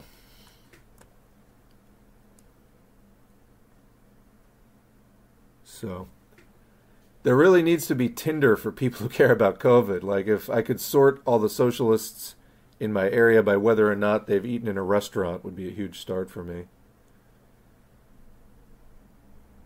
Yeah, I mean, there are different groups on social media for just connecting with other people that don't pretend that the pandemic is over. But it's still hard. Talking about history books in socialism, what about the book History of the Communist Party of the Soviet Union by Stalin? So I won't be doing that one because there is already a very well-recorded, human-read copy of that on the Finnish Bolsheviks channel.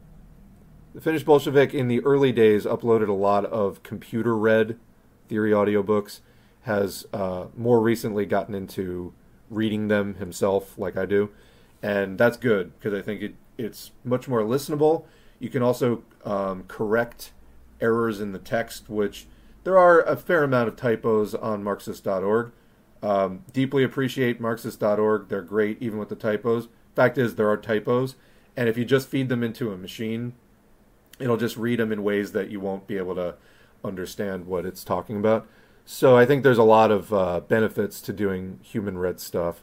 And anyway, that's a very long audiobook, but it is already done. I am actually at the point where he and I do compare notes a bit on like what to read out loud. I'm sure there'll still be some overlap, but yeah.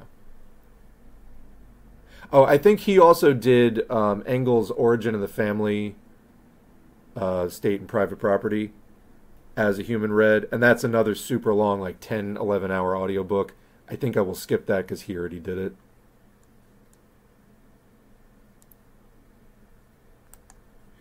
Here's a brief article, on the situation in Berlin. German police raid pro-Palestinian feminist group. The raids were part of a probe into allegations that members of the group Zora were using emblems of the PFLP, which Israel, the EU, and the US have designated a terrorist organization. Meanwhile, Germany experiencing a resurgence of far-right Nazi activity. But sure, Palestinians are the problem. Whatever you say, guys. Have I ever seen the movie Reds? I haven't seen the whole thing. It's kind of long. That isn't why I haven't seen the whole thing. But I understand it is long. I have seen clips from it.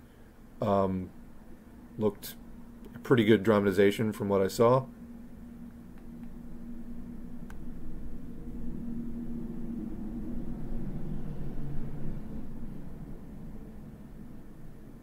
There was a COVID dating group on Facebook, but it shut down recently because the mod refused to kick out a person who wanted to post pro-Israel content. Yeah, you don't need to put that in a COVID group at all.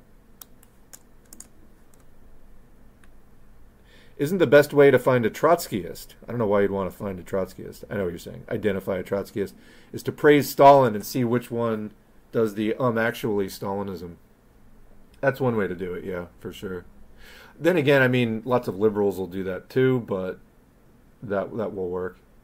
There was there was a comedy sketch of, it was about like eating Muppets, and they were like, how do you catch them? And they're like, I wish someone could help me learn the alphabet, and then like a Muppet pops up. It's anyway, Trotsky is similar. Doesn't genetics entail eugenics? I think you mean imply, but no, it doesn't. Defining genetics as a unit of heredity that influences characteristics in a population and passes this down to their offspring. That's a fact, okay? That's a biological fact, period. So have you considered whether it is true or not? Then this follows. One. No, what are you talking about?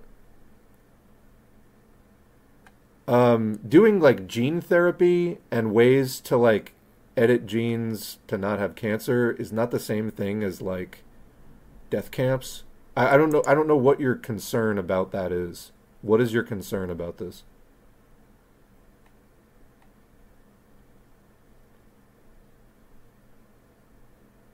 I saw a video today from Gaza taken by an Israeli showing a partially cleared area of Gaza. I saw some of their ads and propaganda about clearing and developing the land, but seeing it happening is wild.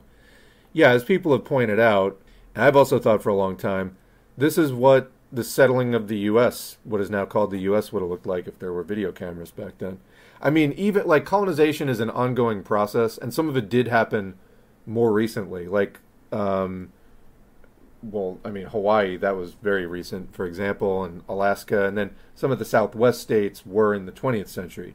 So it wasn't all in like the 17th, 18th, and 19th centuries, prior to video cameras, in other words. But the bulk of it was done earlier. Anyway, yeah, it's a disgusting, brutal process. I really honestly have to think Israel is not going to get away with it, though. This kind of old remnant of classical colonialism, like 20th century colonialism, the world fucking hates them. I just don't think Israel is going to get away with this in the end. I think they are going to get away with killing a lot more people, but I don't think they're ultimately going to win this. They're also attacking southern Lebanon now.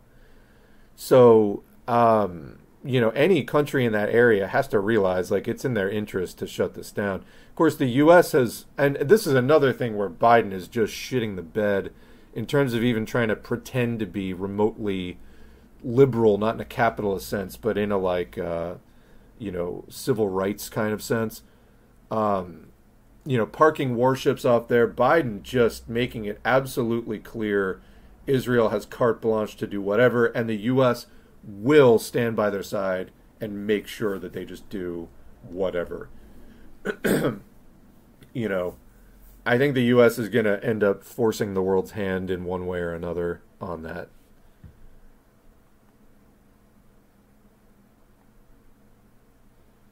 Why would you start removing genes that can alter or reduce mental abilities? Why would you want mental illness? Like, what are you talking about? It just makes no sense what you're saying.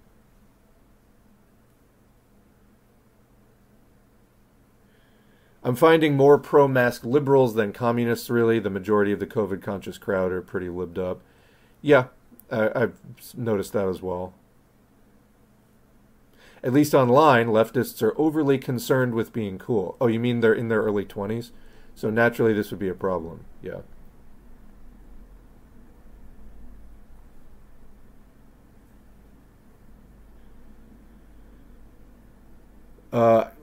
Reasonable reply. I think that's because a lot of people in the COVID cautious crowd tend to be highly privileged and or married. I guess it's easier to be COVID cautious if you have your own built-in safe bubble and can work from home. Valid points. Yeah, I mean, the vaccine, you know, you might feel run down for several days. In the end, it's going to protect you. And again, I've had ones where I literally had zero side effects. I did get COVID arm once, which if you don't know what COVID arm is, I didn't know what it was when I got it, but I did get that once, and then yeah, so I've had the range of like no symptoms, very mild arm soreness for 24 hours, up to COVID arm, and then up to like feeling sick for like 4 full days. It just varies. I saw socialist stickers stuck on poles in my downtown. It had QR codes on it that led to some Trotskyist page, Socialist Revolution. Makes me want to make some stickers that direct to S4A YouTube page and the spread of revisionism and Trotskyist deviations. I mean, if you did that, I wouldn't be able to stop you. I did back-to-back Novavax boosters because I lied and told them that I was unvaxxed and got the full 2-shot course. No symptoms beyond a slightly sore arm. Yeah, I understand the Novavax is pretty good. That's what I got for my booster. There's a lot of people that do that will like hop state lines because the vaccine records are only inside of a state. And they'll just go to somewhere and just be like, yep, I need the shots. Although I have to say, when I got my booster this season, they didn't ask if I had a card or anything. They don't care anymore, I don't think. Because now it's just on insurance.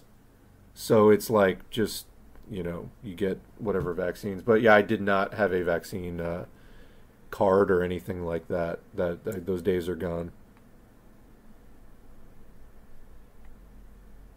I live alone, and still COVIDing has made me even more socially isolated than I was before, and it's been hard on my mental health. Yeah, I know what you mean.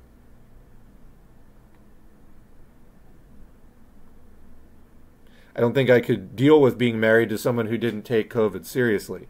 Yeah, I mean, your risk factor of if someone you live with. So I was just looking at a chart. I think I might have retweeted it. It showed the level of risk for different things. Briefly encountering someone in passing, very low risk. Spending 15 minutes in contact with somebody, significantly elevated risk over the first one. And then living with someone, the risk was like really, really dramatic. So yeah, if whoever you live with doesn't take it seriously, then if they get it, you get it, pretty much. Unless you really just wear an N95, or better around them at all times and like stay in a closed room with a Corsi Rosenthal box, that's pretty much your option. It's terrible. I mean, and again, public health means a public response. This whole, like, everybody just fend for themselves thing, it's not a public health response. Yeah, gene therapy good, eugenics bad, not the same thing. Seriously, please understand what eugenics is. That's not the same thing. Let alone, like, genocide. It's just really bizarre. I just wanted to say thank you for doing some feminist theory readings. I've appreciated listening to them. I think feminist theory is crucial in the next evolutionary step. We shouldn't be afraid to support and contribute to it as male comrades. Rock on. Yes, I agree. I started reading Lavender and Red, which is LGBTQ plus. It's like the history of the LGBTQ movement as it intersects with the socialist movement. There's definitely feminist theory tied in with that, but also queer theory as well. Then the Palestine thing started, and I kind of dropped everything to focus on that more.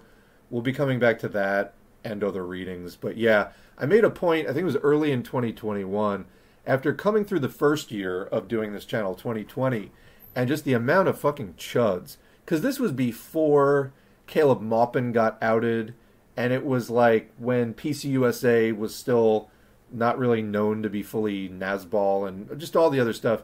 It was before the big like PATSOC controversy and the land back thing, and before people started really going like, who are these Lyndon LaRouche fuck-ups that are pretending to be Marxist and all that kind of stuff. And I was just going like, what is going on in this supposedly Marxist world? And in, I think it was January, maybe it was even December 2020, early 2021 though, I started just doing a bunch of like feminist texts. I was literally just trying to drive these people away from being in the audience, while also, educating people in something else. And, some of the readings, like there are some Radfem readings that, not like the best thing, but I did want to give people more of an overview of that. And then, of course, there's like Anuradha Gandhi's writings on the philosophical trends within the feminist movement. So I have some examples of the different trends on the channel. So I see a lot of so-called Marxists upset that Trump is getting booted off the ballot in Colorado, but I just don't care. It's capitalist on capitalist violence. I have to think those are not Marxists. I do not have a statement. I don't know what to say. Yeah, there's a lot of people. Actually, you know what? That reminds me too. Speaking of this kind of bizarre opportunism and just the right-wingers that think that they're some kind of communist or something, Jimmy Dore, who once upon a time was a progressive, but if you weren't there prior to the summer of 2016, you would probably not know that, because ever since then, and his, he was on the Young Turks originally, and they endorsed Hillary Clinton after Bernie got cheated by the Democratic Party and went along with getting cheated by the Democratic Party. So the Young Turks took a lot of money from the Democratic Party, $20 million, and claimed that they weren't influenced by that money in any way. Okay. And I remember Cenk Uygur of the Young Turks talking about that one time, and so smugly, he was like, look, the money's not influencing us. They already gave us the money. Like, he was trying to make the case there, and I feel like he was even telling himself this, because he seemed really genuine about it. He's like, we already got the money. In other words, like, the money would only control them if they told them they were going to give them $20 million, but like $5 million at a time if they liked what they saw. But here's the thing, Cenk. If they gave you $20 million once, wouldn't it be implied that they might do it again if they liked it? I mean, that was such poor reasoning. But I feel like even Cenk was sort of deceiving himself on that front. Anyway, Jimmy Dore was on there and then had a falling out with TYT after they endorsed Hillary Clinton, following, Bernie dropping out. Rather than trying to build an independent left, labor, whatever party movement, they stuck with Hillary Clinton, who, might as well be like George W. Bush as far as like what the overall politics are, foreign policy, and basically everything else. Just about as like nestled in the establishment of U.S. politics as you possibly can be. So a lot of people thought Jimmy Dore was like the, quote, true progressive that was emerging out of this. But the way I see it, he got in a pissing contest with Cenk and TYT, and he was still on TYT, not on the main show, but on his own channel, Aggressive Progressives, for like a while, and then finally even that was over. And people thought that he and Jordan Chariton of Status Quo, who also used to be on TYT, they were like the real progressives that left TYT, which was just going more mainstream, like bog standard Democratic Party stuff. But then, in order to compete with TYT, I think, Dore said to himself, how do I get a huge audience bigger than TYT? Well, there really weren't enough people on the left to do it. And Jimmy Dore wasn't going to go and do something like I'm doing, like teach people Marxism. He wanted to go for an established audience that was going to make him lots of clicks, lots of subs, lots of money. So who did he go for? He started leaning more and more to the right. Libertarians, oh, they have some common ground with us. Oh, let's interview Ron Paul. Let's see what this MAGA person has to say. I mean, they kind of have a point. I mean, Trump's like just the punishment for the Democrats, and like, oh, Trump's less of a warmonger, and like on and on. Oh, Tucker Carlson. Like on and on it goes. Well, now here's where we're at with the Jimmy Dore show. So Jimmy Dore, I can't believe we're even talking about this, but as I wrote, Jimmy Dore earned himself another right-wing grifting merit badge this week, pivoting from spitting on Alex Jones, which he did, and I linked the clip from 2016 where he spit out a mouthful of soda deliberately on Alex Jones, and he defended it later. Yeah, I mean, he was trying to say, oh, it was a spit take. Like, something Jones said was so ridiculous it made him laugh out loud and spit out his soda. To me, he was like walking towards him like he was clearly aiming at him, in my opinion. But hey, that's what you want to spit on Alex Jones? Like, I mean, that would, to me, was not, I was not canceling Jimmy Dore for that. Anyway, he did that, and then he defended it. And then he switched now. He's rehabbing Alex Jones in what I called a lifeless, painfully unfunny promo clip for, why is he doing this? Because Tucker Carlson thinks Alex Jones is good enough to have him on his show, and anything that Tucker Carlson does, Jimmy just has his nose firmly implanted in Tucker Carlson's anus, following him around everywhere, just trailing in the wake and trying to catch as many dollars as fall his way as he possibly can. So Tucker Carlson interviewed Alex Jones. Naturally, Jimmy Dore had to just try to get on that train. And so how much lower will Jimmy Dore sink? Well, depends on how much money's involved and whether or not Tucker gives him the okay. Now taking bets on how long before a Jimmy Dore, David Icke interview pops up. And for people who don't know David Icke, who has appeared on the Alex Jones show in the past, David Icke is the lizard people guy. And as somebody was pointing out in the comments, so weird that the lizard people haven't, gotten to David Icke for outing them, almost like they're not real and it's just a, puppet show to distract people from the real problems. And there's not actually any lizard people, because if there were, David Icke definitely wouldn't be able to say that, and so on. But anyway, so now we've got a screenshot there of the Jimmy Dore show thumbnail. He called it, something in reference to COVID, Alex Jones's most accurate prediction ever. Wow, what a visionary, fucking Alex Jones. And then there's the other one. Alex Jones's newest predictions are chilling. Wow, how can one man be so right all the time? We love you, Alex Jones. I mean, really, like, it's shameless. And more than just shameless, it's just so fucking obvious. Like, he's just after that Tucker Carlson money. Jimmy Dore said many times that he would sell out if someone offered him enough money. Well, I guess someone did. And he sort of said it as a joke, but he would always stare at the camera like a little extra long every time he said that. And clearly these are the results.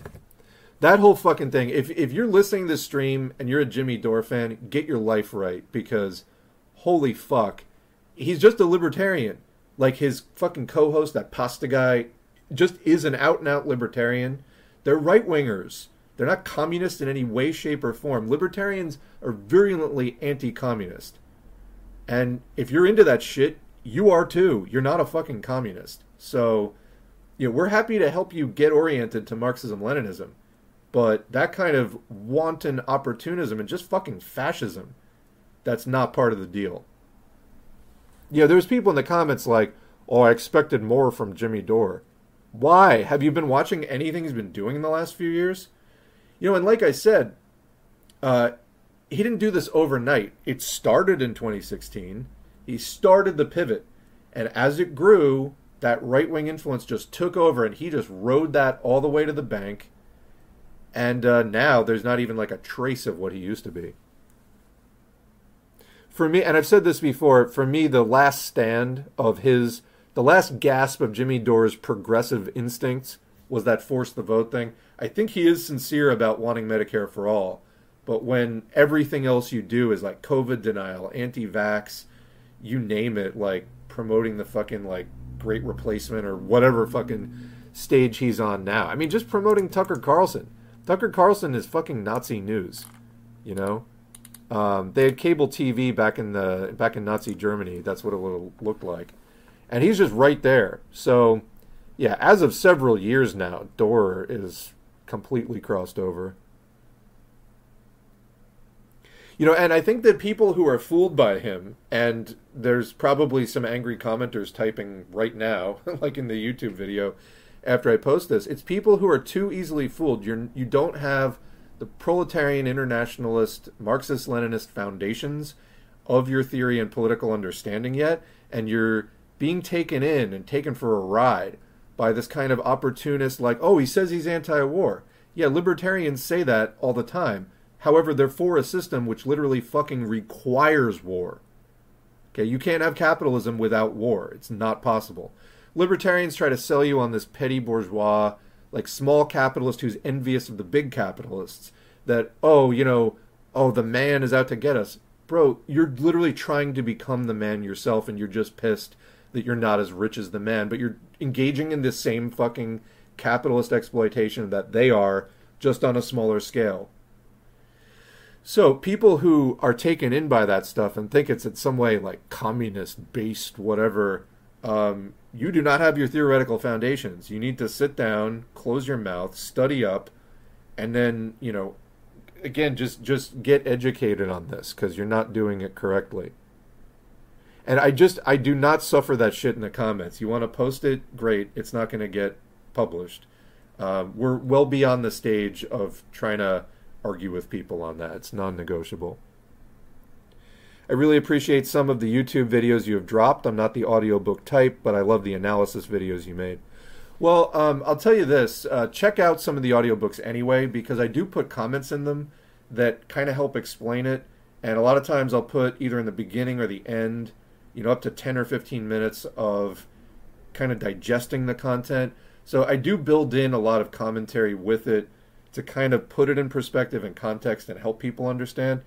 I get the occasional person that doesn't like that, but that's the way I do it. And I know that the majority of the people that comment on that do say they like it and benefit from it. So that is just the way that we do it. I don't just read audiobooks. I try to teach the audiobooks.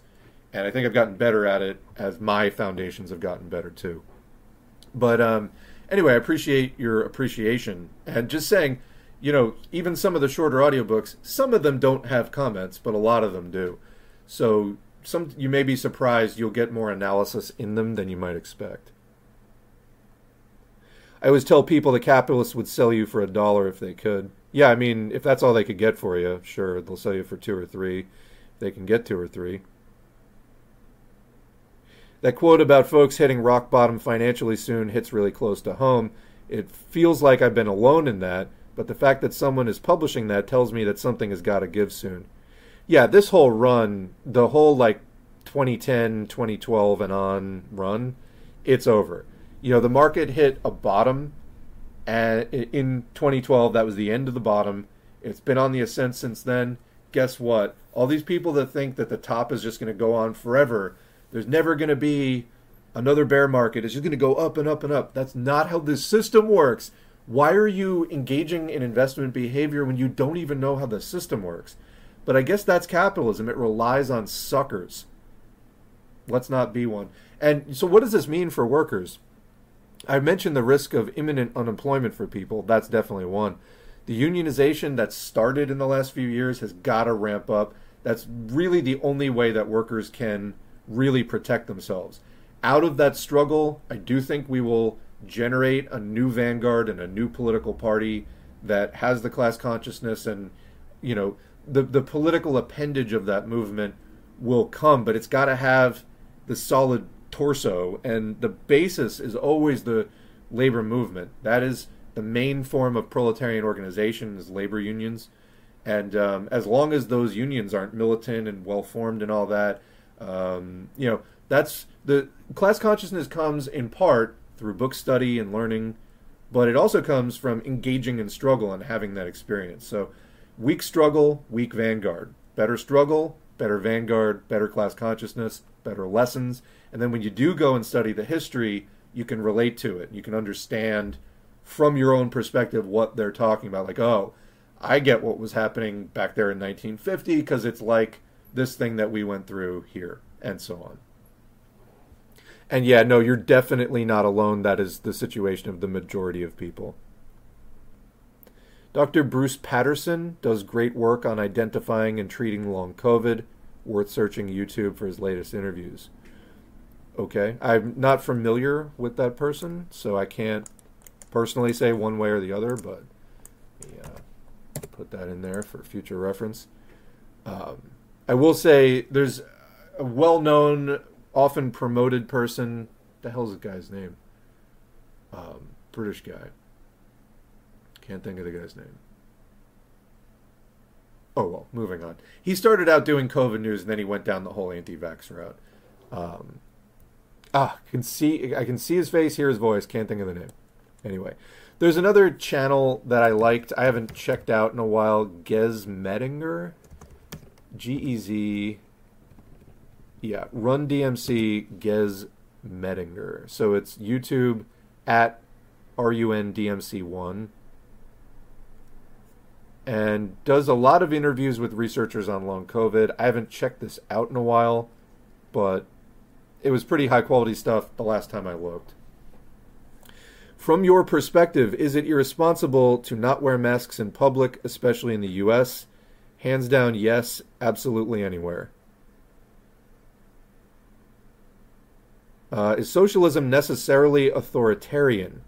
Authoritarian is not really an objective term, but can anyone point me in the direction of any readings? Yes. I mean, there's Engels on authority, but lots of anarchists just rage about that one anyway and claim to have debunked it.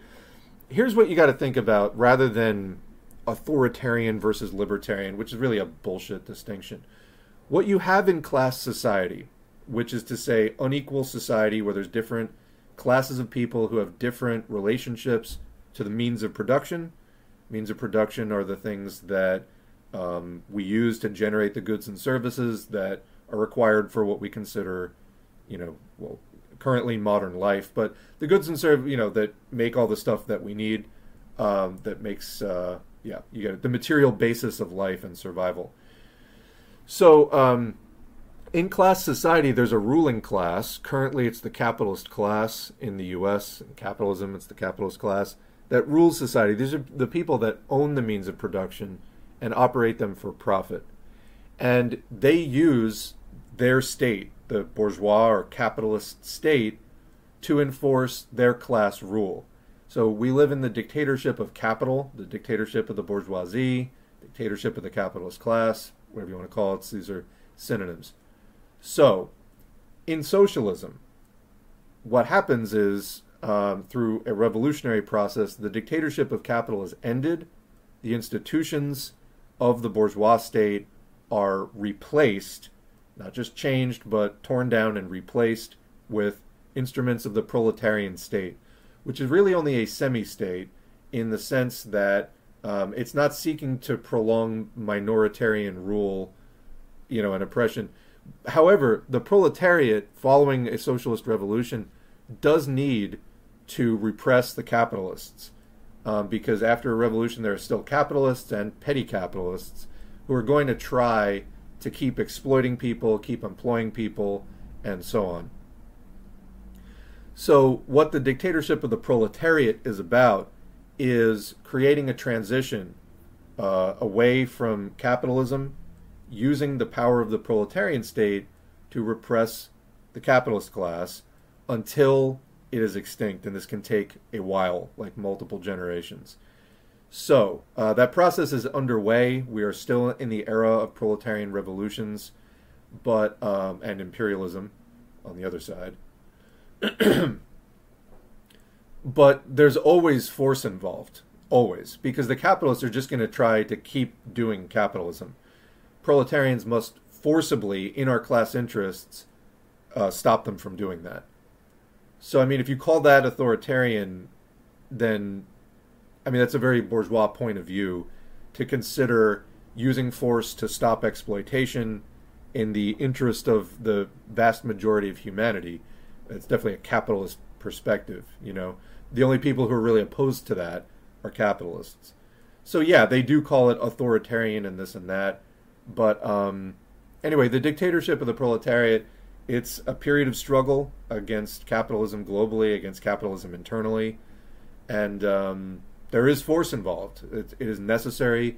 But these things, the state, political parties, they're products of the era of human existence marked by class society. As long as there are class distinctions, class inequalities, there's going to be the state and political parties to represent one class interest or another, and the state is force. So, authority is basically just institutionalized power. Power is basically the threat of the use of force. So, I mean, it's necessarily authoritarian in that sense that it has authority and, can threaten to use and use force to enforce the class interests of the proletariat. But this is like really different from the kind of standard capitalist framing that you get from it, because capitalists aren't Marxist-Leninists and they don't understand class society in the same way that we do.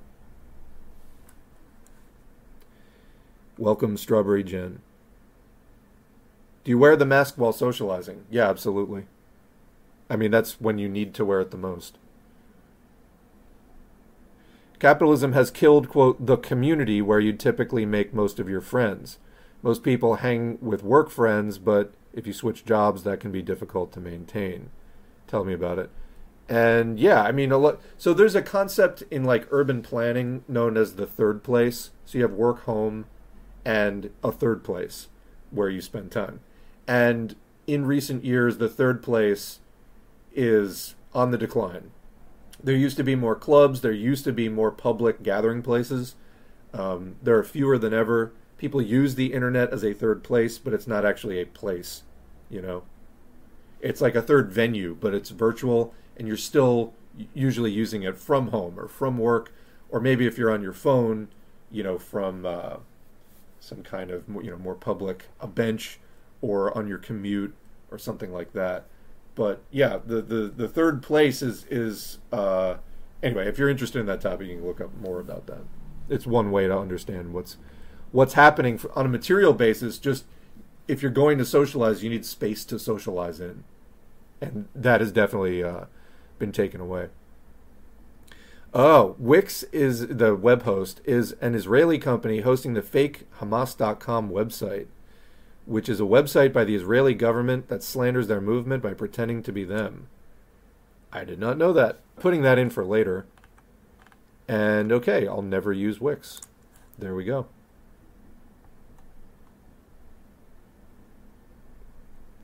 Yeah, about authoritarianism. And first of all, thank you for the comment. I know a lot of people wonder about that. It's just like authoritarian, it's a really difficult framing to work with because, it's just not really like a valid framing. Capitalists do use that sort of authoritarian, non-authoritarian framing to try to dissuade people from being interested in socialism. But, as was it Engels, have these men ever seen a revolution?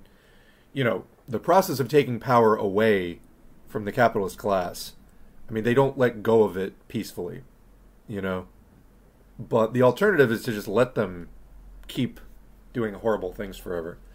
So another comment, authoritarian is kind of a nothing burger term because all systems at our current stage are, quote, authoritarian in the sense that there is a class suppressing another through the state. Yeah, exactly. This is what I was saying. And this is actually in the current readings that are up on the channel of Mao criticizing Khrushchev and the whole peaceful coexistence thing. They were definitely putting out peaceful transition, peaceful coexistence in the Khrushchev years of the USSR, which were just revisionist lies that like, oh, the imperialists are peace-loving now. What? So anyway, and also the notion of the party of the whole people. No. I mean, the USSR was claiming that the dictatorship of the proletariat was like a past stage and that they had moved on to the society of the whole people and all this. So that's not possible in class society. Anyway, socialism does require the suppression of the capitalist class.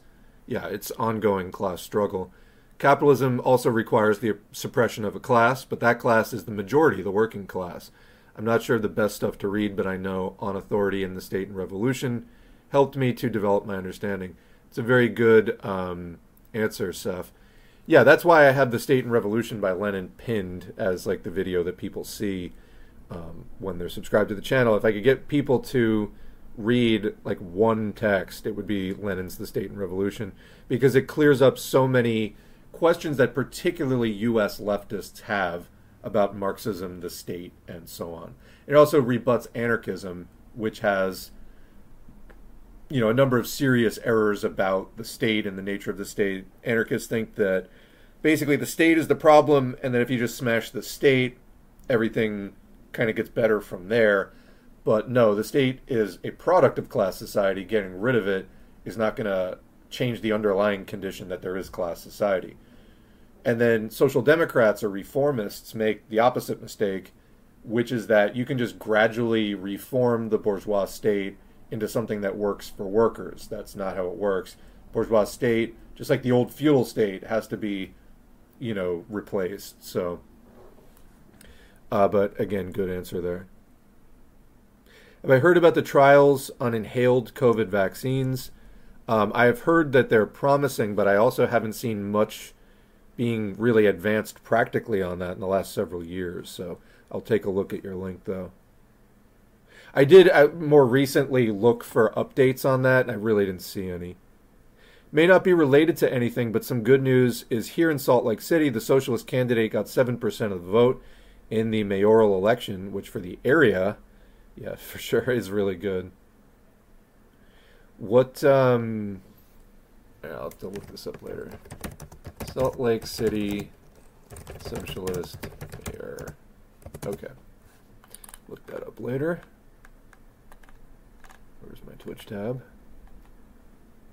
Found it. Since you talk a lot about organizing, yes, it's very important for people to get involved in the real world. What do you think of the IMT? They're Trotskyist. Seems like they're a heavy presence where I am, and I keep seeing them out at protests and strikes and stuff. I took some of the pamphlets they were giving out on Palestine, thought they had a good take. Yes, you can find Trotskyists having good takes on various topics. The problem is Trotskyism as a tendency cannot be trusted at all. Trotsky's own positions shifted all the time. The only constant throughout Trotskyism is railing against Stalin. Yeah, stay far away from Trotskyism as Marxist-Leninists. I mean, it's implied we are against Trotskyism. They just, I've known Trotskyists in real life. Just stay away from them. That's the best I can really say.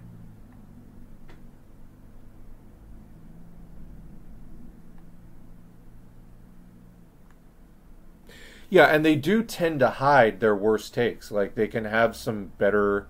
I saw something on the Russia-Ukraine war that I could have written myself. I really agreed with that. But then you dig into all their theories about how socialism actually works and socialist construction and etc. And it's like everything Stalin did was wrong. That's just not correct. And so if they ever got power, this is the kind of stuff they would do. So it's not the current event stuff. They're very good at running their newspapers. It's other stuff that you have to be concerned about with Trotskyism. I feel you on career path stuff. I was so dead set on becoming an animator, and my actual work history is anything but, and it's also been a very traumatic experience. Sorry to hear that. It's not easy right now. It's not easy at all. I've been doing a couple of things to try to make up for the thing I wasn't able to do. There was somewhat satisfying, like a little bit, but it only checked maybe 2 out of 10, or it checked a minority of the boxes that I was actually trying to check by doing the original thing I was trying to do. I got some satisfaction out of it, and I don't know, I'm trying to figure out what else to do because I don't want to keep wasting money on stuff, but also feel like I haven't really hit the goals I was trying to reach. Okay, thank you for the reply. This was the person talking about authoritarianism. I think all forms of governance are inherently so. Yeah, and the thing is, contrary to what anarchists will tell you, it's also required for human society to run at this stage of development, class society. I was reading The Road to Serfdom, libertarian shit, and it reminded me of the dominant mode of rule. Do you think that Hayek's work can be assigned to the dangers of capitalism? So Hayek was a capitalist.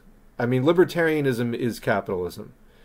They are just trying to represent the current system to you with idealist dressing on top.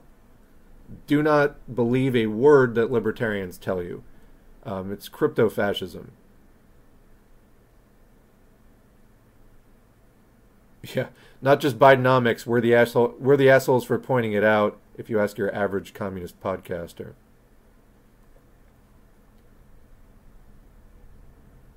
Yeah, computer-read audiobooks are pretty hard to listen to. They're better than nothing, but pretty hard to listen to.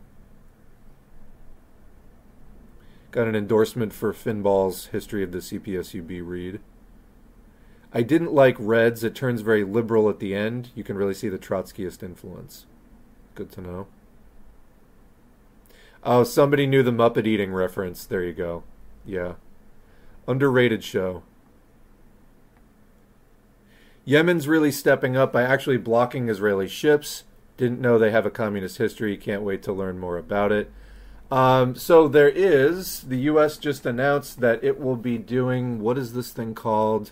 Operation Prosperity Guardian. Not really masking it too much. This is like when the invasion of Iraq was termed Operation Iraqi Liberation until people pointed out that the acronym is OIL. Yeah. Anyway, apparently I've heard some criticisms that the Houthi forces are using outdated intel and attacking some of the wrong ships. But in any case, the U.S. is getting involved with that now. Always a force for evil in the world, more or less, these days.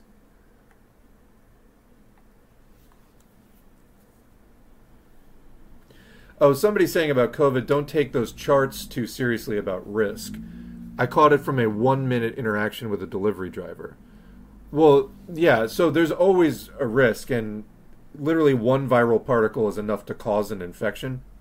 So don't take lower risk to mean no risk, or even no practical risk, right? So even at low risk, you can still be very likely to catch it.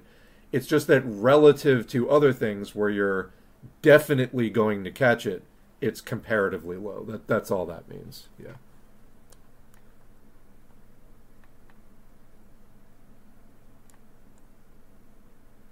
Oh God, not Jim Jam. Yeah, we got into the Jimmy door today. We sure did. God, he got awful. And his wife is right there along with him. It's awful. It's just so cringeworthy, and it's just so shameful. Like, I know these people, they're not geniuses, but I know that they know what they're doing is wrong with Tucker Carlson and all this shit, the anti-immigration, like, it's just Nazi stuff.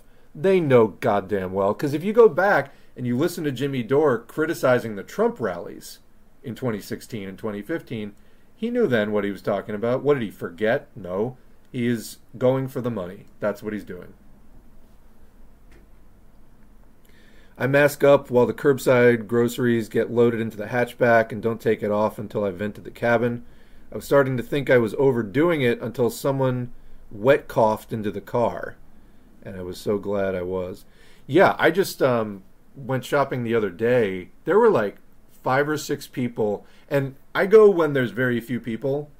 And there were still 5 or 6 people coughing fucking openly into the air. I was like, have these people not learned a goddamn thing? Apparently not.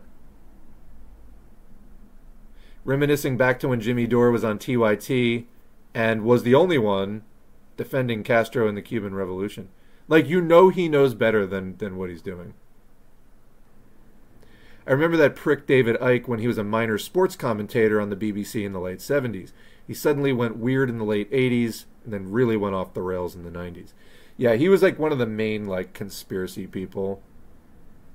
Dore supports RFK Jr., I mean, typical libertarian, who is against Medicare for all. He doesn't believe in anything. Yeah, there used to be Dore's like one criterion, the litmus test. And yeah, as for Jimmy Dore, fuck that grifter. He seemed okay at first, but there was always something about him that was weird. Same with Maupin before his mask slipped. I mean, Dore always had that kind of sleazy nightclub comedian vibe, no doubt. Like, not the kind of person I'd want to look to for life advice, but, you know, on the political end, he did uphold some better topics within U.S. politics, and then, you know, that libertarian money started getting waved in front of his face, I guess. How do you solve the ethnic issues you mentioned? I mean, go ahead and read any of Lenin's or Stalin's writings on the national question. There's some pretty major works. Just go to youtube.com. It's right there on the screen. youtube.com/socialismforall or @socialismforall.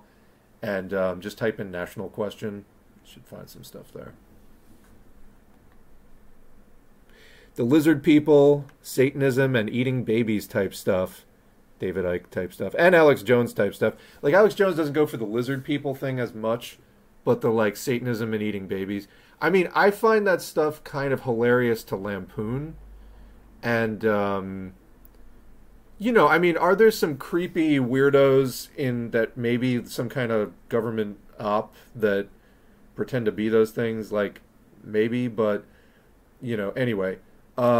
It's there to divert the beginnings of people's class consciousness down a thought-terminating dead end, or convert it to reaction and class collaboration. Yep. So I started out in the 2000s when there was the communist movement was like nil, but there was tons of libertarians and tons of conspiracy stuff. And for me, being involved in the anti-war movement, I wound up involved with some of that because I just literally couldn't find anybody else to work with. I've since, you know, self-criticized for that opportunism, and I didn't like it at the time. And I was like, these people suck. And I was, you know, listening to like Patriot, like I've listened to Alex Jones, although I was listening more to even people on the quote like Patriot right who criticized Alex Jones, like people who had some amount of more independence and like just general fucking sense than to like take Alex Jones at face value, but still had bad politics.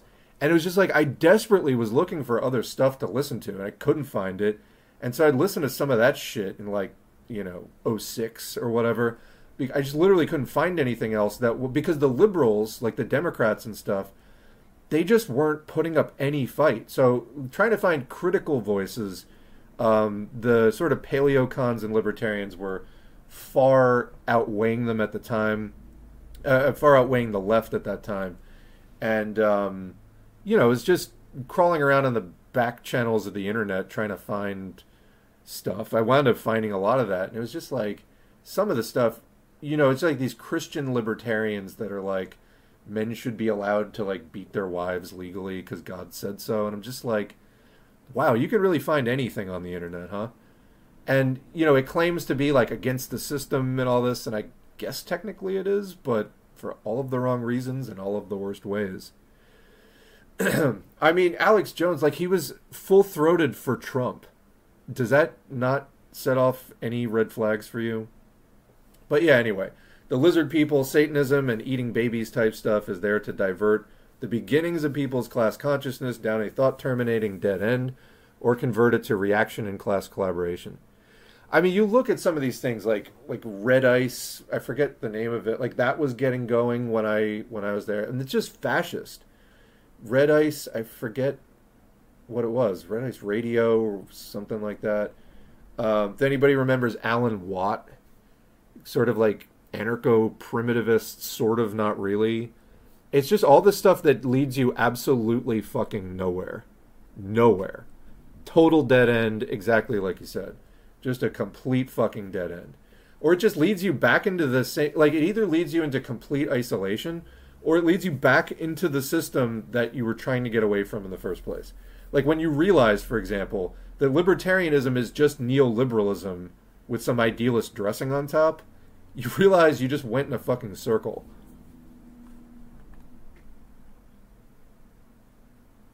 In capitalism, there's always something around the corner. There's no end game. It's just about growth. Yeah, more. And then it comes crashing down. Yeah, I mean, Marx and Engels were describing this like 175 years ago. Boom and bust. The built-in overproduction crises of capitalism. Yes, John Campbell. That is the shitty doctor that started out doing COVID news and then became like rabidly anti-vax, and a guest on the Jimmy Dore show, I might add. Oh, there's a lot of chat. I guess that happens. This would be the time I'd start thinking about wrapping it up, but I try to get through more of the chat. People opposed COVID restrictions on the basis of, quote, freedom. And yeah, I see somebody else mentioning Russell Brand. I did some videos about Russell Brand. Bourgeois anti-authoritarianism is meaningless. Yeah, because the only, I mean, what libertarians are about, they're about freedom for capital. You know, they want, bourgeois anti-authoritarianism is meaningless. They want the freedom to exploit.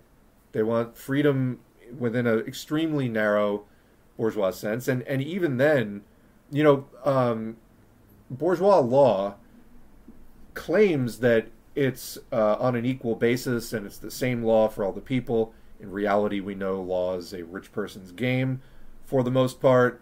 And even if, I mean, many judges are just straight up racist or whatever else, but, it's usually not applied evenly. And Lenin pointed out that as communists, we should always put our, getting to that point of the stream where I'm starting to lose my momentum.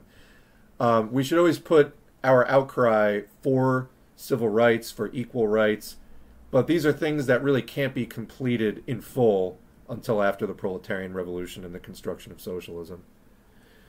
But yeah, that was the thing. It was like, oh, freedom, freedom. What? Freedom to catch a disease? What the hell are you talking about? Nope. And if you keep promoting Trotskyism in the chat, PW, you're not going to be in the chat. No, I don't think it's, quote, a bit weak. Trotskyists fucking suck. And I just don't feel like going into it. So I literally just had, I had to ban oh, are you the same asshole that I was just DMing with? I think you are. Let me just say, maybe it's not a coincidence. Are you the same person that I just blocked on Patreon?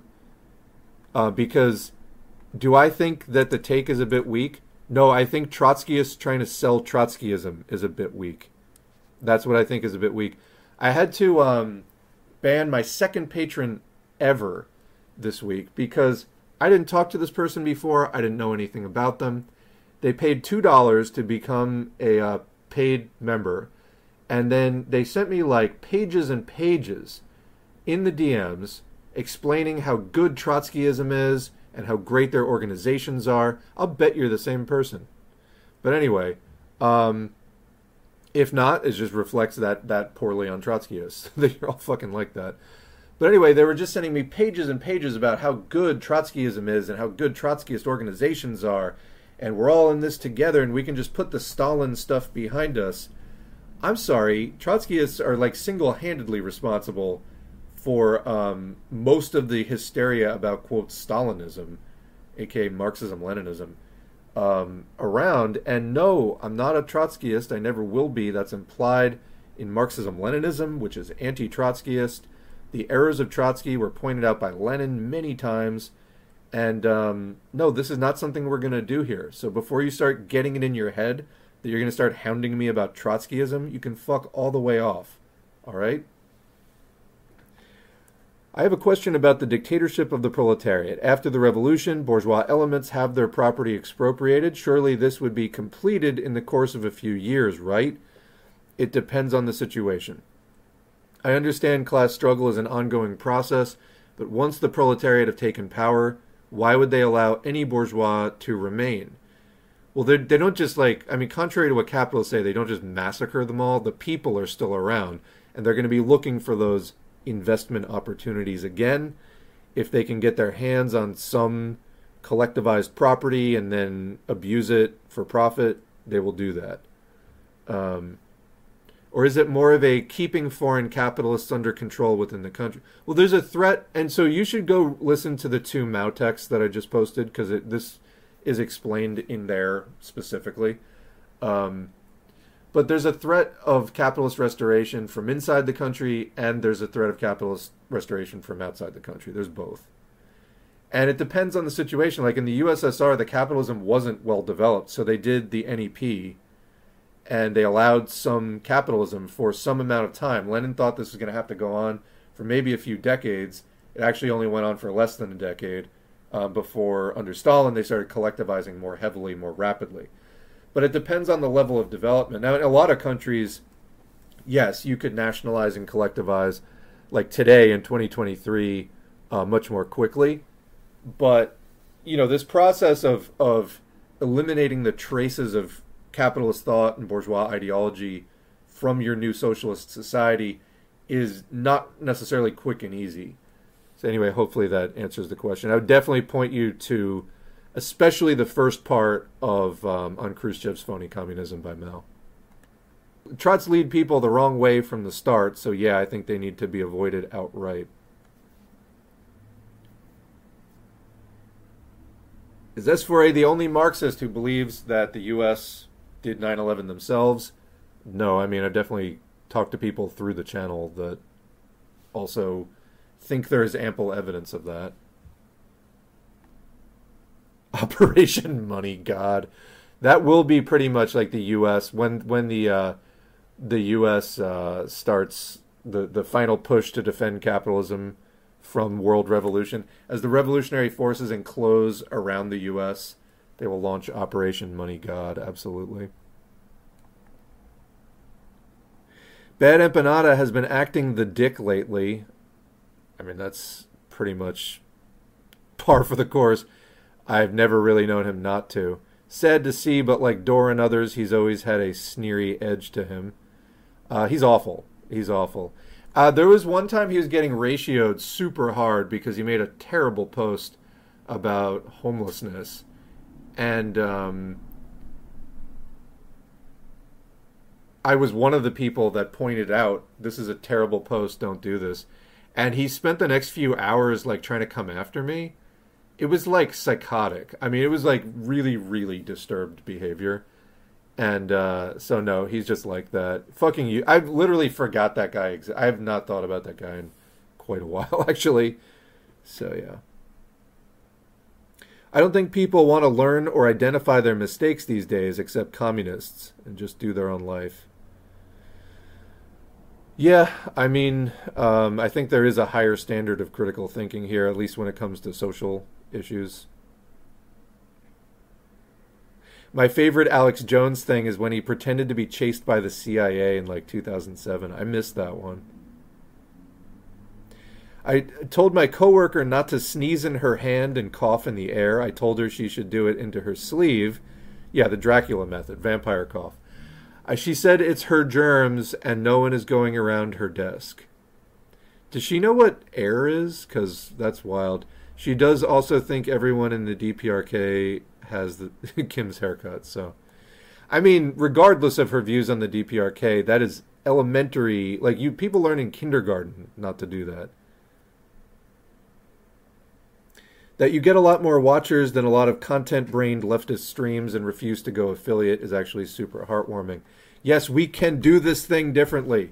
You do not have to just go in for the drama. You do not just have to go in for just the bullshit. It does not need to happen. Oh, you're saying Bill Haywood. That was the IWW guy. I think you mean Bill Hicks. And yeah, he definitely... Hicks had his issues, but he... got Alex Jones pretty good. Red Ice TV. Yeah, that's the one. Yeah, Red Ice Radio. It leads nowhere. False predictions. Euro Alex Jones. They're still going, and they're just full-on fascist from what I saw.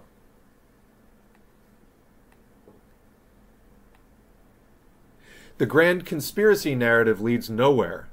It's amazing how much Marxism helps you really think about what you believe is based in reality.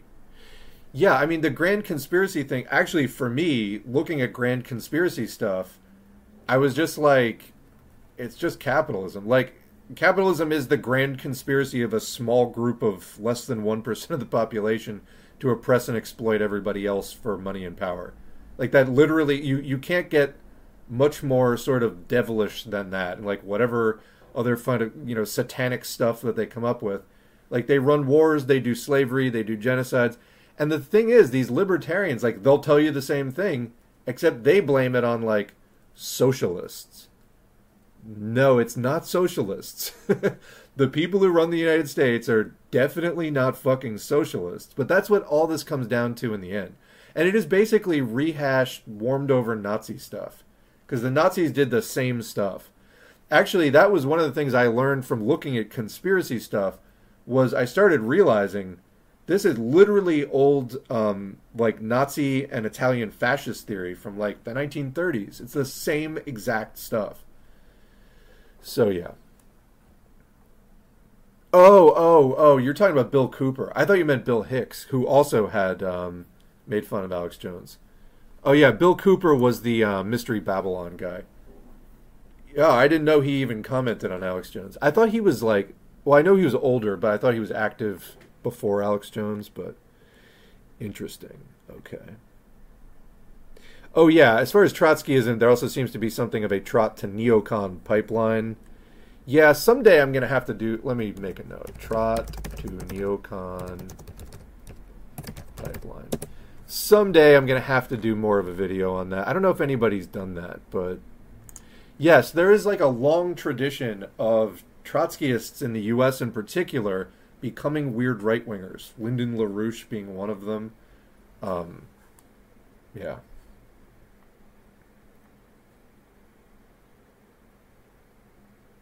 By the way, I sent you an article about how Red Fightback was destroyed. I don't know if it was the same article, but I definitely did read an article about the destruction of Red Fightback in one of the later streams. Like I want to say it was earlier this year, back in the spring maybe. And it turns out one of the biggest abusers in that org was a Trot. They sent a smug Trotsky meme after their actions that helped destroy the party. So that sounds like almost deliberate sabotage by a Trotskyist of that group. Yeah, just honestly, you don't want any part of Trotskyism, okay? One of my first, and I've said this before, and I'm getting tired of saying it, but one of my first encounters with real-life, quote, Marxists was a Trotskyist group. They literally turned me off to Marxism for years. I might have become a communist, like, at least a decade earlier, if not for the Trotskyists I met, who just, I would never in a million years want to work with a group like that. If Alex Jones was being chased by the CIA, it's because he forgot his paycheck at the desk, and dude legit was across the hall from Stratfor in Austin, the Israeli intelligence firm. I mean, Alex Jones, now that I'm thinking about Alex Jones, didn't he say his dad worked for the CIA? Like, his dad was a dentist and he exclusively worked on, like, CIA guys or something like that. Putting in the little radio transmitters in their teeth, no doubt. But, yeah, talk about, like, just sketchy as hell. Yeah, a Trotskyist talking about division. Priceless. All right, we are closing in on the end of the chat here, so... I will never get the hours back of my life that I spent on conspiracy stuff in my late teens and embarrassingly into my 20s. I mean, again, you know, like I said, I was very anti-war in the 2000s when the U.S. was doing the whole war on terror thing, and I was reading everything I could about it, some of which was decidedly better than others, and then you stumble onto this weird current of, like, the underground, you know, I mean, as I would call it today, the underground fascist and crypto-fascist current, but I didn't know enough about politics at that time to understand that, and wound up being like, what are these people talking about? And that definitely informs my anti-fascism today. You know, was getting nose to nose with it before realizing, oh, hey, this is fascist. Fuck. So definitely went through that.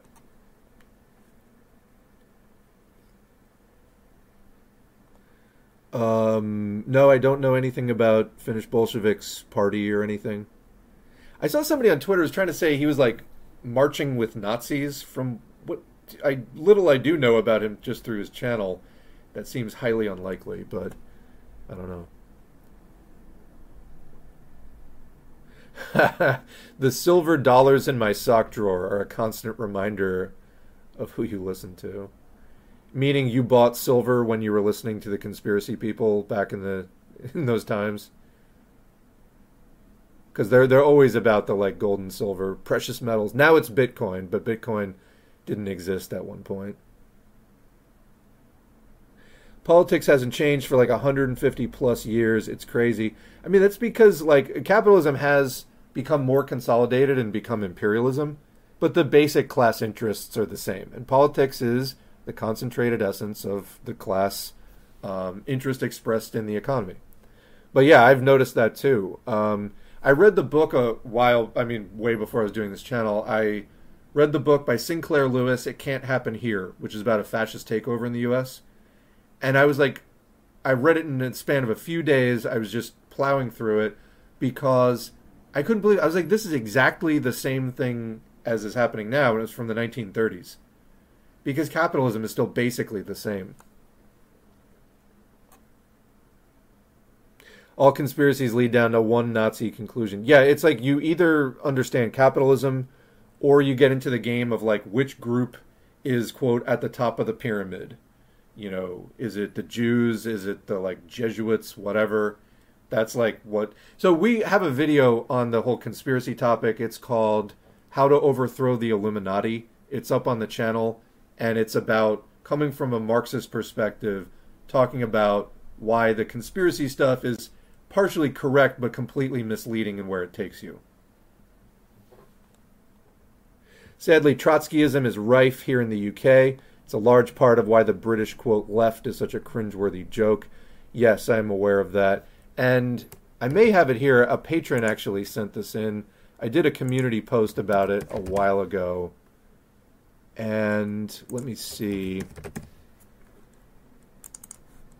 So yeah, I think I may have covered this in the streams before, but this is a chart from 1950 to 2017, the number of British Trotskyist groups and fourth Trotskyist internationals. So if you're brand new, the third international was the Communist International set up by Lenin and the Bolsheviks. Prior to that was the second Socialist International, which was opportunist and wound up endorsing World War I. The third international, the Comintern, was set up as an alternative to that afterwards. And then the first one was the one that Marx and Engels were involved with. But anyway, so the fourth international was set up by Trotskyists as an alternative to the third international, the Comintern, because they opposed, quote, Stalin, and also Trotsky was basically in exile at that point. And so they had to do their own thing. But you can see on this chart from 1950 and on, at one point, I guess up to the 90s, there were more British Trotskyist groups than there were fourth internationals of parties. But then since the 90s, it's basically been more fourth internationals than parties, which is pretty sad because I got to think those are not well-populated internationals. But Trotskyists, splitting, that's how it works. Trots do the liberal thing where they pretend they're correct because they try to hold the moral high ground while having the absolute worst takes. I don't know if it's just me, but I've been seeing some bot viewers on other live streamer channels. Okay, so I'll ban those. We are caught up with the chat.